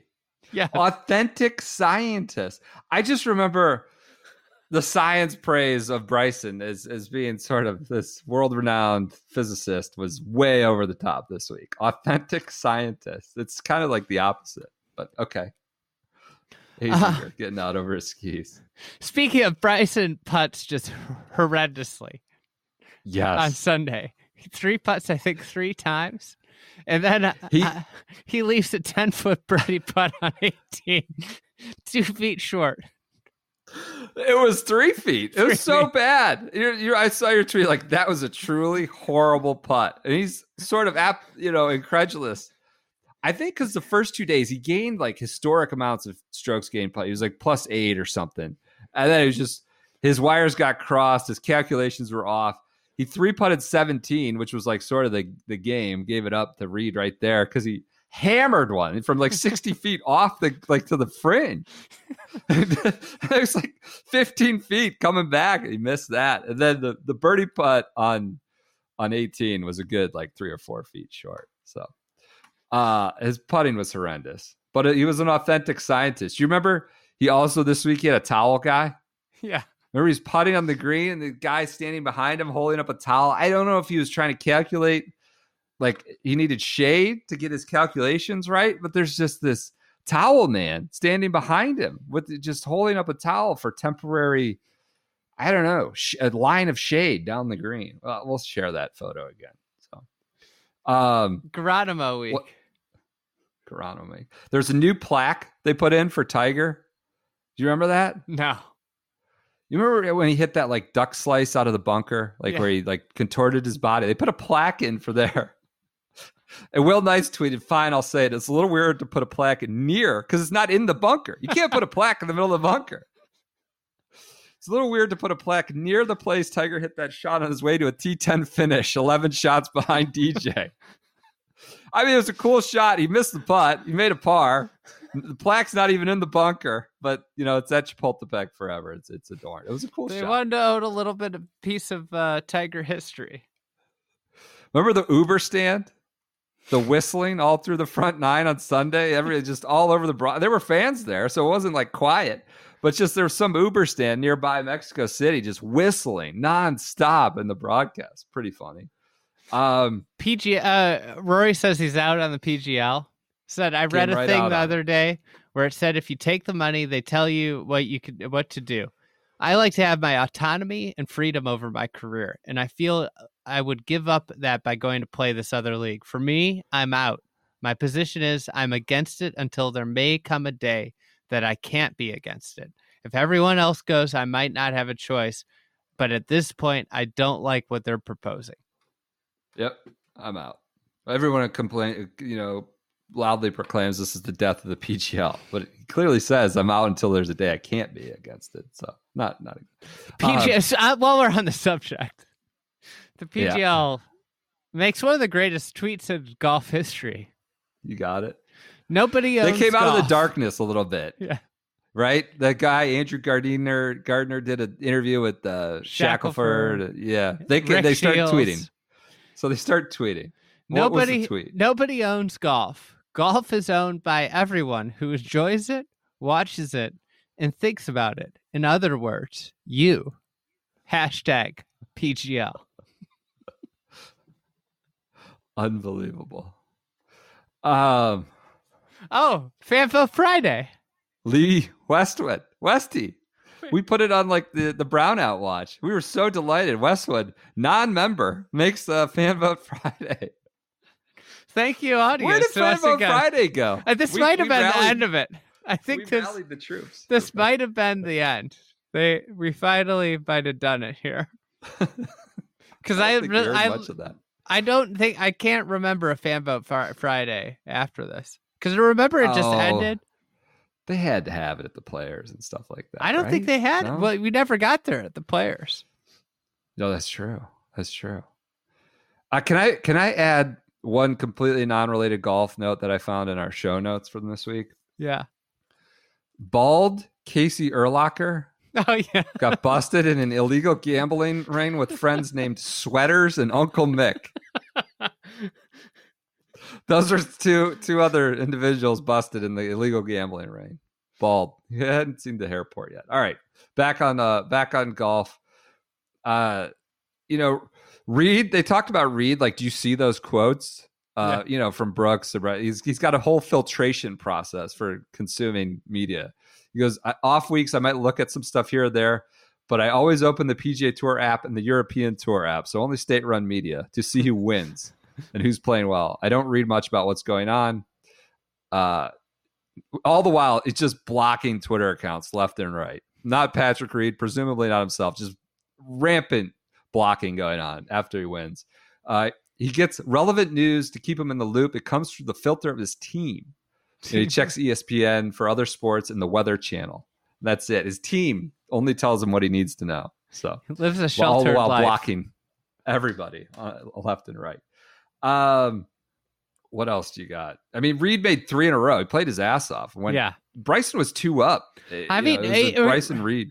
This is JT bombed out. Yeah, terrible Sunday for JT. But this is where we talked about how enjoyable Patrick Reed is to watch play golf.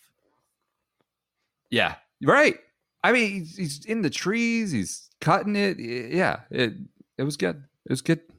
Good watch. He was fun to watch. I mean, he's burning this is, of course, it's all still hot and heavy. You know, he's got Costas throwing flames at him, and Brooksy. It's just unbelievable, sort of. Well, and then the telecast was like, "Oh, he's overcome so much." Yes, he's just like the perseverance of this guy. It's like this was a bad showing by Azinger. This is, this is where CBS gets hammered for NBC or for Riviera. Yeah. NBC deserves to get hammered for WGC Mexico for Geronimo, and then the perseverance talk with Reed. This is all self-inflicted. Yeah. What he's just like through. Tommy Gainey. Yeah. Yeah. We hammered on that in Kapalua too. I mean, yelling at that, all he's been through in the last couple of months. It's unbelievable. Muscat Marcus was born this week. Yeah. A couple odds and ends. Were we confused? I got one here. What? Golf Magazine ranks True Spec Golf the number one club fitter in the world. Also owned by did not disclose that they are owned by the same holding company. What a coincidence. True Spec Golf does do great work, but that's something you need to disclose if you are a media. Can you vouch for that? I've never been there, but have heard. Can't say they do bad work. Wonderful. Yeah, okay. Another odds and end. Go ahead. You go ahead. Sanjay's ball landed in the middle of a pond and bounced out onto the green. I remember.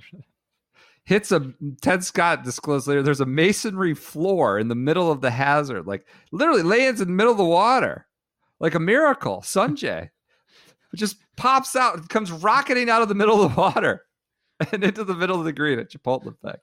Maybe it's another plaque of some sort, but that was a fun one.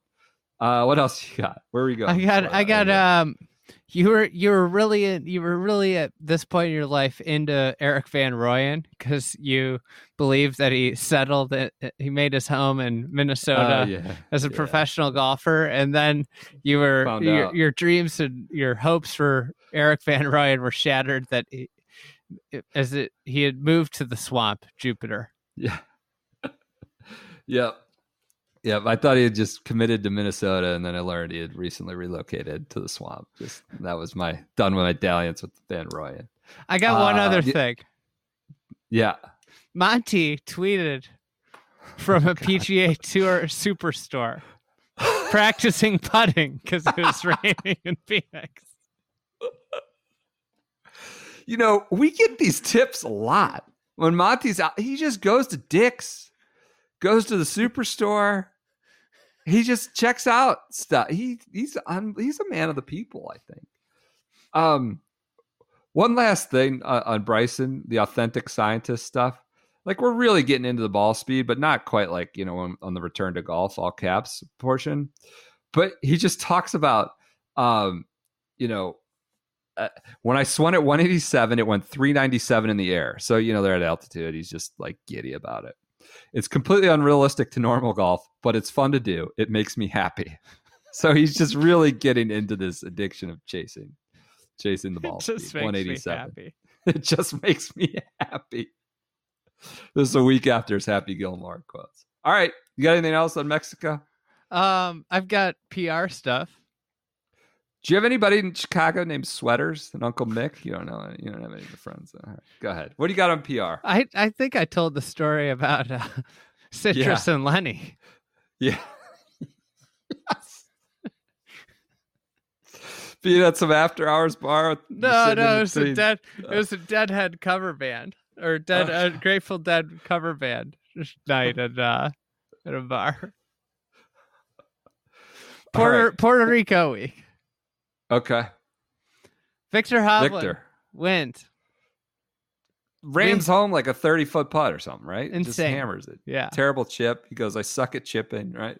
Yeah. That was the big thing. I suck at chipping.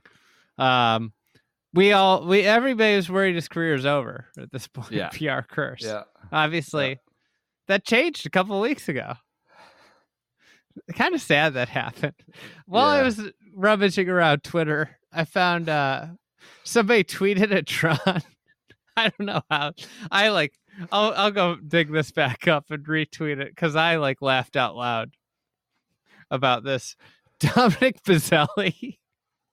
They show him on the telecast. Yeah. He sculls a shot out of the bunker. And just helicopters his wedge across the green. Violent, right? Yeah, and the announcers just don't say anything about it. Just pretend it didn't happen. Like it's Tommy. That's good. I do vaguely remember that. You see, violent.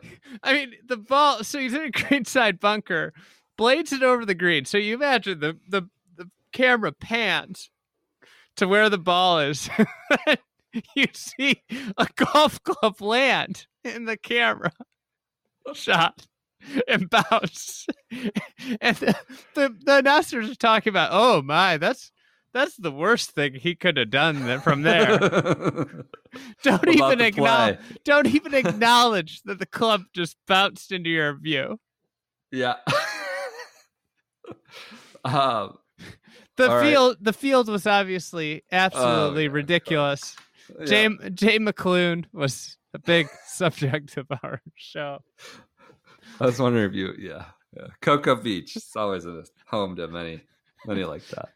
And then obviously Josh Teeter finished runner up and got super emotional post interview, and just that was really one of the poignant like moments of this tour season. Like kind of a journeyman grinder up and down web tour. Had a chance in Hovland. And you could tell he was busted. He was so happy about his week. Like, for a guy like Teeter, who's such a fringe player, no offense, he'd whoop any of our asses. Yep. He was like super emotional. You could tell he was really disappointed, but really happy. And like they were trying to, disappointment, but he was like, this is all like, this is, I can move on from this, but while like fighting back tears. Yep. All right. Anything else? The Teeter. Can I go back to Mexico for one thing? Because I will be remiss if I do not share this. So it was Bryson Reed down the stretch. Two guys who are like hot in the news for indiscretions. But yes. So the brethren part. Yes. So I think I transcribed this myself from a Todd Lewis interview after. It goes, you made a special effort to go up and congratulate Patrick Reed. Why do you do that? And what did you say to him? Because he's a great player. There's a lot of stuff said in the past, years, I guess you could say, with him. And even with me. I feel like, unfortunately, sometimes we get quite a bad rap. Yeah, there's things that we've done that haven't been right. An acknowledgement. There's things that we've done that haven't been right, but we haven't really got the best rap. We're still trying to provide great entertainment for everyone. This is before a lot of entertainment to come. Here's Todd Lewis. You kind of sound like your brethren in this. I guess you could say we're coworkers, right? And maybe we sometimes understand each other's pain. Self-inflicted pain, but we understand each other's pain. So I thought that was amusing. This sort of early, Reed Bryson alliance. Bryson was eager, just like this eager guy to go up and be friends with Patrick Reed. Maybe the budding start of a new friendship. So, all right. Anything else? You good? Mickey Wright passed away. Okay. Yeah, that as well. Man. Honda. Oh, you're on Honda? Honda. I was ready to jump into Bay Hill. Almost too. I'm a week. I've got that as my first note, but go ahead. What happened at Honda? Sanjay won. It was brutally windy, so I have a lot of my Bay Hill notes. And I think we should watch out for this next year at Florida Swing. The Florida just kicked everybody's ass, right? I mean, the conditions were kind of hard all through Q1 for PGA Tour standards, right? It was firm in Phoenix. Pebble was kind of gusty, and that you can't control that. People are getting gusted at Kapalua. But okay, so we get to Florida. Honda's like a shit show. Like winning. People were getting. It was the beginning of Q1 and of 2020 was all about getting gusted. That's true. Listen to the last episode for that gusted discussion. So I want to watch for this next year. So guys bitched about Bay Hill Saturday. Like it was a massacre. And they said, conditions being at the where the course setup was too tough. I just want to watch to see if we get to more preventative measures and it gets even more benign and they throw a couple safety nets out so we don't have a repeat of those sort of complaints. But I do know at Honda it was a tough test. Go ahead. Reading the players was like a sight for sore eyes. Yes. They're like, this is going to be the easiest course in the Florida Swain. We went to it. Of course, there were immediately ball marks all over the green after several weeks of not having that in Florida. But go ahead on Honda. It was tough. Sungjae won. I know Mackenzie Hughes was involved. It just, the bear trap, we flipped out about that, I'm sure. Go ahead. Westy was in the mix on Sunday. Oh, vaguely remember that. Yeah. He was getting ready for his Masters campaign. Yeah. March to Augusta. Westy in the mix Sunday, but Sungjae too much. Tops Mackenzie Hughes, who on the 18th hole after making like 100-foot putt on 17, if you remember. On 18, somewhat. He hits it right down the middle and then hits just like a line shot into the left grandstands. Oh, yeah. Yes. Yes. It was a rope, right? It was 120 yards left of where he was aiming. It was a horrendous shot, and then he got a drop. I mean, the thing would have been probably out of the parking lot, but he hits the grandstand, and he gets a drop. He has a perfect angle, like a 70-yard pitch shot into the green.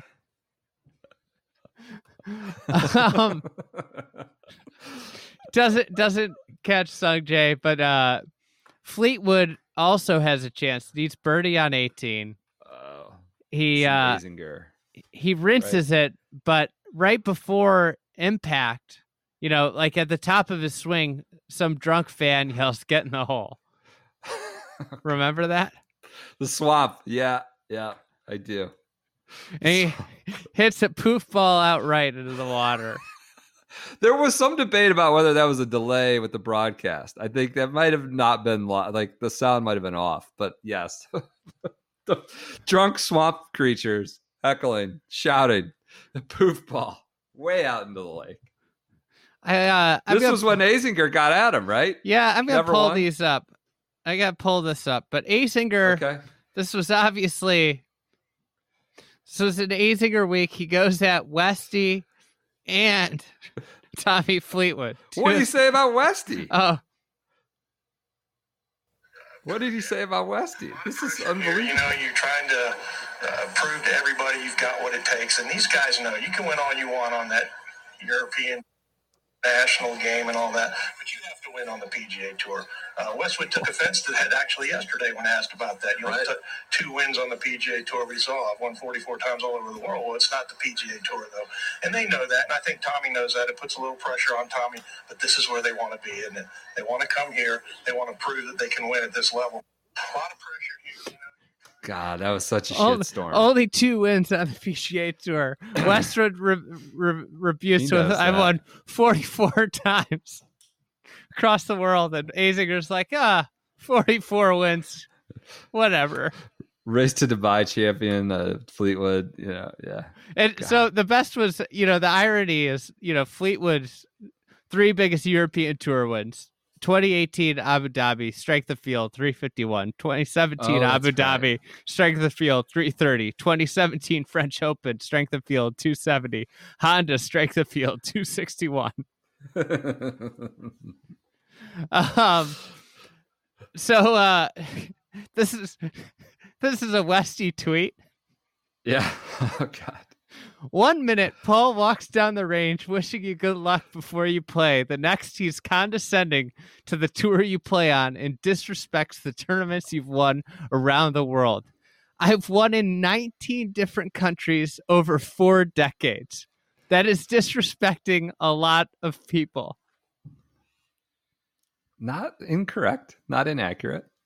It was, man, I forgot about his tangent there that you just played. It is pretty patronizing. Like, they know that, it's like just not dismissing their objections with not a lot of, I don't know, weight. On the Golf Channel, somebody said, and this was on Morning Drive. Okay. It was a weekend edition of Morning Drive. I wasn't on. I think it was Matt Adams. I was on the next week. R.I.P. Morning Drive. I miss those people. Let's go down there. Sorry. Go ahead. But somebody posed the question: Is the Bears Trap actually the best 3-hole stretch of golf in the world?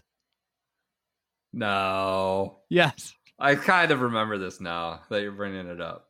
That question was like posed. The best 3-hole named stretch? No. Gimmicky The best name? Or the best 3-hole stretch of golf in the world. No. Oh, no. Oh, God. Brooksy's GQ article comes out.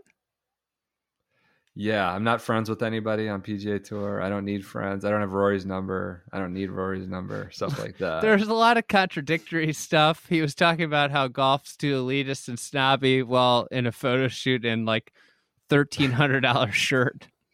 Yeah. Yeah. It comes out this week that Ricky spends a month a year shooting commercials. I don't remember that. None of these guys played, by the way, right? All these locals, none of them played. Ricky, none of them. Maybe. I think Ricky played. Yeah. This week is when Billy Horschel deserts. He deserts the troops. They lose their club champion, the FedEx Club champion. He's back to Payne or something, right? Yeah. Yeah. He goes AWOL. Oh, God. So that happens. Let's see. Faraday on Reed. You ready? Yeah. I'm not even sure that he's polarizing. I'm not sure there's too many people on the other side. You know what I mean? I mean, there is no God was the first thing I said after he won last week. Oh, God. That's right. Talk about, other side of the coin of, fluffing him, saying everything he's been through and the adversity. That's a good one. That's bringing some kind of equal time on the Reed coverage. All right. It's dump in the box week this week. Yeah. Honor one, right? Yeah. This was the start of Flower Barge content for the players. Of course. Flower Barge. They're probably promoting the Chainsmokers at this point too, with the graphic with the airplanes flying around them, the mini airplanes, those two little peckers. Flower Barge, of course. Greg Norman launched his biggest fan contest. I had this in my notes for Bay Hill, Norman's biggest fan. This is the most. This like might be the most ridiculous contest. activation of 2020 and all that happened. Send me submissions for why you're my biggest fan. Didn't some guy send in? He's like, I've only bought Norman clothes or apparel for the last 15 years, or I wear Norman's shirt every day, 6 or 7 days a week. Yeah, it was just ridiculous. Mike Trout. This was on the catnip God. power rankings. Hi. God. I think we need to do that as like a catnip power rankings for the end of the year. Yeah. This has to They be had the top Mahomes 10. swing. Mahomes at Top Golf was one too. Yeah. I came across that in my research. Mahomes and then Trout. Yeah, Trout was a lot of impressions. DJ says he's not going to play the Olympics, which obviously didn't happen. This is Golf Channel informs employees that are moving to CT Connecticut, not CT Machine. COVID hits Antarctica, every continent at this point, and we see the first impact of COVID positive tests in golf. Dodo Molinari and Lorenzo Gagli. Did they test positive, or they had to be quarantined? They had to be quarantined, then they got back in, but it was the first COVID impacting an event. Live event before it was canceled. Like the women's have been canceled, but yeah, a event that was in play. Yep. So this was the Oman Open, and I think this was like the first. Muscat.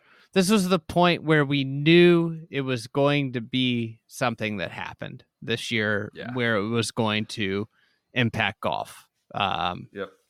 We obviously didn't know how largely it was going to impact golf, but so the last thing, our Flashback Friday subject was Yarmo this week. Yarmo Sandelin. That was a good one. He's been super active on Instagram lately.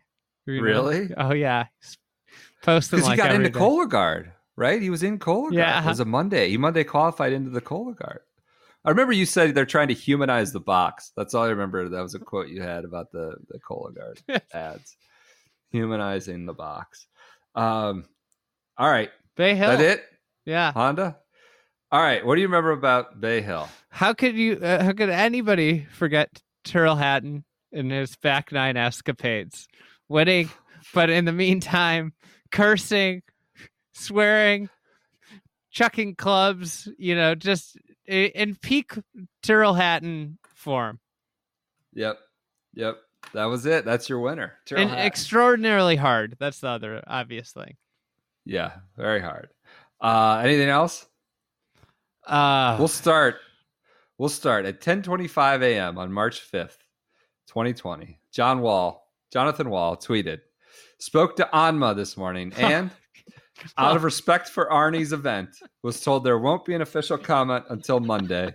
Expect statements from Anma and Justin Rose at that time. Anma. This was when Rose, of course, Anma disappeared from Rose's bag. Their big, rainmaker, whale of a signing. He's quickly off of Anma. And they declined to give Jonathan Wall a statement out of respect for Arnie's event. It's an equipment change where, this became one of our quotes of the year, quite honestly. We had a lot of fun with it. Of course, sadly, Mr. Palmer had passed, 2 years before. A long time prior. He had an event. He still has an event. It's not even that big of news. And this is just an equipment change. They just clearly weren't ready to talk about some bad news on the company front. Spoke to Anma this morning, and out of respect for Arnie's, and I got back at him. He goes, out of respect, what is that reasoning? And I think he just said, I'm just going with what I was told. So out of respect for Arnie's event, they don't want to talk about the equipment change. Anma. Bad week for Scott Piercy. He gets popped. He reveals that he's into QAnon. He shares a horribly homophobic meme about Pete Buttigieg. He's promptly dropped by Titleist FootJoy. I think there was an unbecoming disciplinary action for conduct unbecoming. Dropped by Jay Lindenberg, Titleist FootJoy. The tour said they were disappointed in the lack of judgment used and had been addressed with Scott directly, but they didn't know if it was ever conduct unbecoming. Quite a beneficiary of the intervening and fast approaching pandemic was Scott Piercy. Yeah. Kind of put him off the front of the pages. What else happened? Matt Every shot 65-83. First round leader, missed cut. Went 65-83. I think the preceding week, he made an 11. He made an octuple bogey 11 at the fifth hole at PGA National. Oh, no, PGA National at Honda. He goes, I don't know. I wouldn't read too much into that last round. And then kind of had another similar implosion the last week. But he went 65. We're like, he's on comfortable ground. But more importantly, was he talked about his suspension. Kind of went off about it a little bit with some real well-founded arguments or complaints about, he goes, I don't know. Anxiety is a real thing. I treat it the healthiest way possible. Of course, he has a medical prescription for cannabis in Florida. He goes, you could fail for heroin and marijuana and the penalty is the same. If anyone wants to make an argument that it is performance enhancing, they have never done it before. I promise it's not performance enhancing. So he has a doctor's like prescription for this. He's complaining about just sort of the inequity of getting whatever the suspension was. It was like 8 weeks or something. He's like, I'm so little over like whatever the testing is, like 1.5 or 1.5, like the test of nanograms.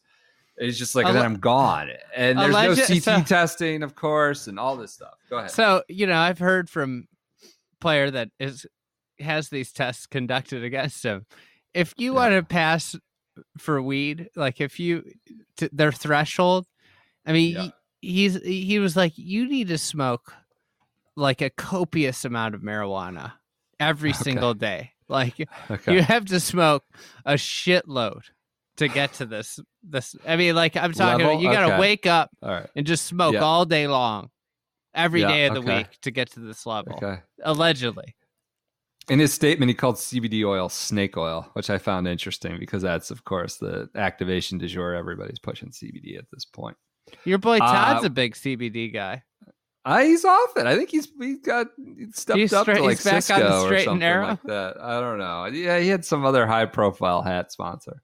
What else? Rich Lerner referred to Rory as that they're calling him the Prince of Ponte Vedra these days, which is, maybe a high watermark for this podcast. Whether the subliminal messaging that made its way into Rich's head, we have no idea. Never heard anything about it, but a lot of people alerted us to that. It was fantastic. It became a headline on golfchannel.com the next week. The Prince of Ponte Vedra. So, before that, the headline was boy from Bratislava getting mentioned on PGA Tour Live once. Yeah, somebody, Phil Tataranga, one of those announcers announced. Yeah, Ches Reavie says another Jonathan Wall breaking news. Deserter. Ches Reavie also no longer with PXG. Ches, career year 2019, comes in, immediately plays poorly at Kapalua, plays poorly through Q1, and deserts.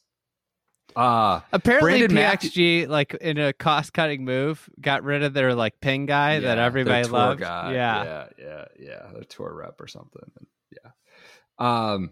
Brandon Matthews got an exemption. Remember, because of the act of, I don't know, great sportsmanship and humanity and empathy from, I want to say it was Colombia, where the PGA Tour LA event, Latin America event. Yeah, obviously the somebody with mental disabilities or deaf, I think, somebody shouted in his like when he was putting, and he was like the most humane person about it, understanding and empathetic and the way you should react, and they gave him an exemption for this. Which was a cool story. The Gap Boys got all over that, right there. Brandon Matthews. I think he just won on the Latin America tour. I think in the last week. I could be wrong though. Yeah, he did. He won this week. Puerto Plata. PGA Tour University is announced. Obviously a good move. Yeah. We don't need to go into specifics, but it's announced. Just another move for the PGA Tour to control another aspect of golf. Not professional golf, but golf. Tiger skips. This was notable, obviously, because he's won many times at Bay Hill. Skips, and then also announced he's skipping players, on Friday of that week, which forgot about that. Start to understand that maybe he's got something serious going on when he hasn't played since LA, when he said he was stiff. He played 8 competitive rounds. He's not going to play, Valspar, or probably not match play. He's skipping the gold standard. Skipped Bay Hill, Arnie's event. What else happened here? Rory obviously comes out even stronger against the PGL, more or less, says not taking their money. If we go this new league, you're going to be contracted to play 18 events. They don't tell you where and when to be as an independent contractor. I don't like the sound of that. We'd heard that part before. But then he added this, direct reference to the Saudi money. I didn't like where the money was coming from. I want to be the first one to speak out against that. And I'm glad that I have. I'm glad that I've done it. So that was kind of taking it up a notch. Directly calling out the funding. He's, of course, lauded at great length for that statement. We also, and the tweet was deleted, but somebody with access, a tour player with access to, might have been, who's Sullivan, Patrick Sullivan? It might have been him. Somebody who had access discloses that Patrick Reed and Rory Sabatini are signed up to be partners at Zurich. Yes. And we, of course, have a field day with this. It was leaked. It wasn't supposed to be public yet. And we learned this week, it's since been deleted, nuked off the face of the earth. And of course, we never got a Zurich from the pandemic. But Patrick Reed and Sabo, maybe get a bracelet recruit. Gay out, Reed in. He's recruited him to the bracelet. I could see Reed getting into $1,000 bracelets. Absolutely. What else happened? Okay, so the Carnage. On Saturday, only Max Homa broke par. Shot 70.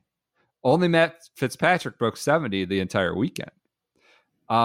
Bay Hill's usually not an ass kicker. They set that up to be a birdie fest. Day 3 produced the first round in 6 years without a single player in the 60s. The scoring average on Saturday was 75.9. Average 75.9. 8 rounds in the 80s. Nearly twice as many bogeys, 326 as birdies. I think Brooksy shot 81 on Saturday. Homa was the only player under par, 75.9. Is the highest at the event since 1983. Colin Morikawa came off the course. He goes, I don't even remember what happened out there. That's how hard it was. His caddy interrupted. He goes, 17. I can't believe they didn't move up the tee. He hit 2-iron. He hit the sickest shot of the day on that hole. He goes, it's 213 to the pin. He hit a 2-iron.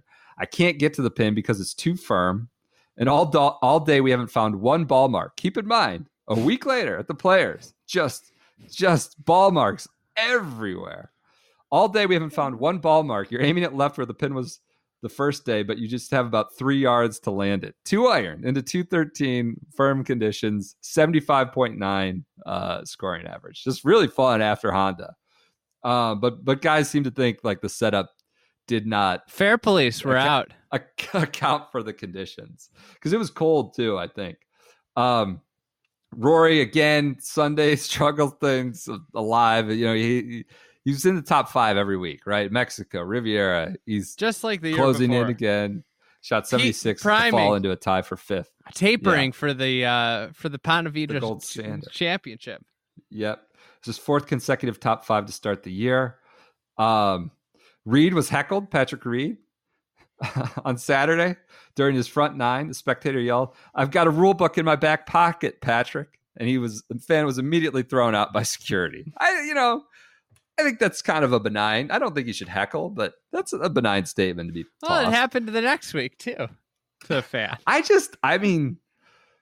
The pandemic happening the no fans might have been a good thing for Patrick Reed. Of course, on balance, it's a horrible, horrible thing. But, Patrick Reed was, I think, about in for a season of heckles had the pandemic not happened. Koepka shoots 81, asks for his assessment. He goes, my game is still shit. He putts better, but it's still shit. Koepka is just kind of a mess at this point. I think that's about it. That's all I got. That's all I got for Bay Hill. Matt Every, the whole thing. And I Tyrrell. thought the weed comments were big. Oh, of course. So Tyrrell, he's our winner. He flips off the pond at 11. Hard hole. Conditions are tough. Sunday, stacked leaderboard. He flips it off once, does the bird, comes back, puts his putter in his bag, does the cross-handed bird where you come under the forearm. Does a mimicking shotgun. Mimics a shotgun, shooting it just at this inanimate pond, like he's shooting bullets into a pond. Then makes 7 straight pars afterwards. Keeps it together. At this point, you're like, all right, he's toast. There's no chance. Makes 7 straight pars to win his red cardigan.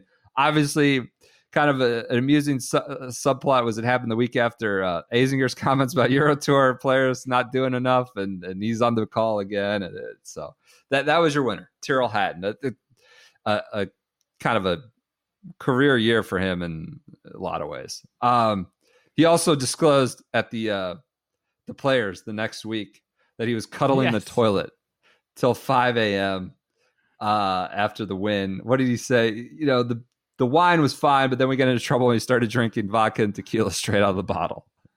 And he was cuddling the toilet till 5 a.m. going into the gold standard. I don't know if that's everybody's approach to a major or a gold standard. A major? I mean, you're just... the 5th major. The 5th major. Wow. Okay, what else? Are we going to Players? What do you want to do? No, we're at 2 hours. This is This is your episode for the week. You'll get none other. Is that accurate? I don't know. We may do another part 2. We'll see. Not this week. We'll see. We got a lot to go. We got the players. I'm ready to talk about the TV deal and Big JB on CNBC. All right, this Follow is us a on 2+ hour episode. No, let's go. Let's go. We'll start this up. Let's go. All right, so Players Championship Week starts with them, shots of the range, disrespecting out of not respect for Arnie's event. They're showing guys arriving, hitting not balls as in the range. respectful as Anma. They're showing an empty 17, just showing it. The Robert. So this is another thing where the pandemic. Didn't the 17th have like an issue? Well, like it was falling into the pond or something, right? Yeah. They quickly they had like sodded the front of it or something. Something was going on because then it was shut down. I remember it was shut down during quarantine because they had that those first web events there and people were playing the alternate 17th hole. They were They were charging full board at customers that came and played Sawgrass for the alternate. I mean, I might be spoiling some of quarantine content here, but yeah, no, that's coming. But so the week starts. You're starting to understand a lot of movements in the background with the pandemic coming. We haven't gotten the Rudy Gobert night and all that. But Robert Lucetic, you know March what we 9th, missed in our pre-up when the tour announced that they were showing every single shot. Maybe this happened in 2019. They had this press release, and it was like, wait, the Masters already does this. Yeah. So they've hinted at they've made statements about coronavirus. We're monitoring the situation, but we're still going forward. Lucetic has a tweet that the PGA Tour and PGA at the start of the week are discussing a contingency plan that would move the PGA to Harding Park from Harding Park to TPC Sawgrass. That was just a rumor. I don't think there was a ton behind it. PGA had a statement acknowledging that was a rumor. He goes, "We're just planning to do it in San Francisco." But that was amusing for, I don't know, at least a couple days where there was this possibility that the PGA would be at Sawgrass. Monday starts hot out of the gate. PGA Tour announces its new TV deal. Markets in absolute free fall. The pandemic has come to the United States. It's on the West Coast at that point. It'd probably been there a long time, but like it's becoming the top news item. Markets are just in absolute free fall. And there's Big J at CNBC. Honestly, like in reviewing this, they caught the absolute shittiest hand timing wise ever, right? They want to do their victory lap TV deal. They've got their gold standard is when the pandemic finally hits like its tipping point. But somebody at that's where I'm going. Ponte Vedra needed to be aware of what was happening in the world. Horrible timing for him. He's out there at CNBC. He shouldn't have been. It was I don't like necessarily fault him. He didn't make it better by the way he spoke, but like someone's got a job is to throw their body in front of it. You make the big money. He shouldn't have had to be throwing his body in front of it. I know. That's the problem. He shouldn't have been out there. It was just bad. I think he was on multiple networks. The one time he's sitting in front of like the market board with like everything just red and like down 2% and all this. Talking about all the money players are going to make, how great it is for the players. It's just talking about how like the pandemic's not going to impact them because of the vast acreage of their events. Yes. Market to market. We've stood up a business unit around this. I rewatched the interview. It was tough. It was tough transitions for the hosts. The hosts like were incredulous that they were talking about some TV rights deals as the markets were in like absolute free fall. Like, how are we talking about this? Like Andrew Ross Sorkin was like, this is all about insurance. Like, I mean, in a way that Jay probably doesn't get pushed or Commissioner Monahan doesn't get pushed too often. These financial show, like they were clearly bothered that they even had to talk about some TV rights deal for any amount, for any sport, with the way the markets were tanking. And like it was just such an awkward transition from going about the markets, going about coronavirus to this like TV deal. And they obviously want to talk more about the tour strategy for dealing with the pandemic. And he's just kind of like, it's a market to market situation. We'll monitor it. And they're like, well, like this is about insurance. Do you have insurance? I mean, if you don't have insurance, like Sorkin, he was kind of on it, right? Yeah. He's like, because what we'd learned later with the Open and stuff, it was pretty kind of piercing question when you look back on it. And he's just like, these new deals will be a major win for our fans, bringing an elevated commitment from all our partners. And it's just, they want to close them out. They've been pressing them on how like golf is going to change in the pandemic. Like, what are you doing to react to it? And like, he stops them from talking about it. He goes, I just got to add, I got to conclude, this is a monumental day for the PGA Tour. And look, it was supposed to be, but you can't control all the externalities of the world that are happening the day that you're supposed to do your big victory lap. And it just didn't look great as a start to what would be an interesting Players Championship week. Can we talk about his press conference real quick? The questions. Yeah. So he had his 4th press conference as commissioner, which is, it as an ode to the Masters Ridley press conference. The tour has copied the commissioner press conference. Yep. His press conference featured 5 COVID questions, 4 Premier Golf League questions, 3 on the new TV deal, and 1 Cabo TV Distance. PGL Really? question. Yeah. It's unbelievable how much the ground was shifting under the sport of golf before the pandemic hit. Just massive subjects, TV deal, how the TV is broadcast, of course, the PGL, the distance report. Yes. And like, I don't think he even got comment. Distance report would be maybe a whole press conference one year, right? We're like, what are you doing about this? And then, of course, the pandemic becomes the most pressing issue the week of the Players. What else? You want to go into the press conference at all? No, just that. All I right, just well, wanted to talk. I wanted to talk about just the general question sequencing to like give it like this is the Players Week. It's the biggest week of the year, and this is what he's being asked. And it sucks for him. I mean, it was a horrible timing. But this is sometimes you got to make the hard decisions, and you're the subject of horrible timing, and that's why you make millions of dollars a year. One last bit from that week. The Florida Senate sends a message it's not worried about a global pandemic hitting state tax coffers. Rather than shrink the House's $193 million tax credit, it increases it to $231 million, with new items for industries like the Golf Hall of Fame and Formula One Grand Prix racing. So this is as the markets free fall, tax credits for items like the World Golf Hall of Fame. That was a big one that week of the Players. All right. During a practice round, a fan asked Patrick Reed to sign his shovel. He got promptly kicked out. There was video of it. It went. Oh, I do remember this. I remember this now.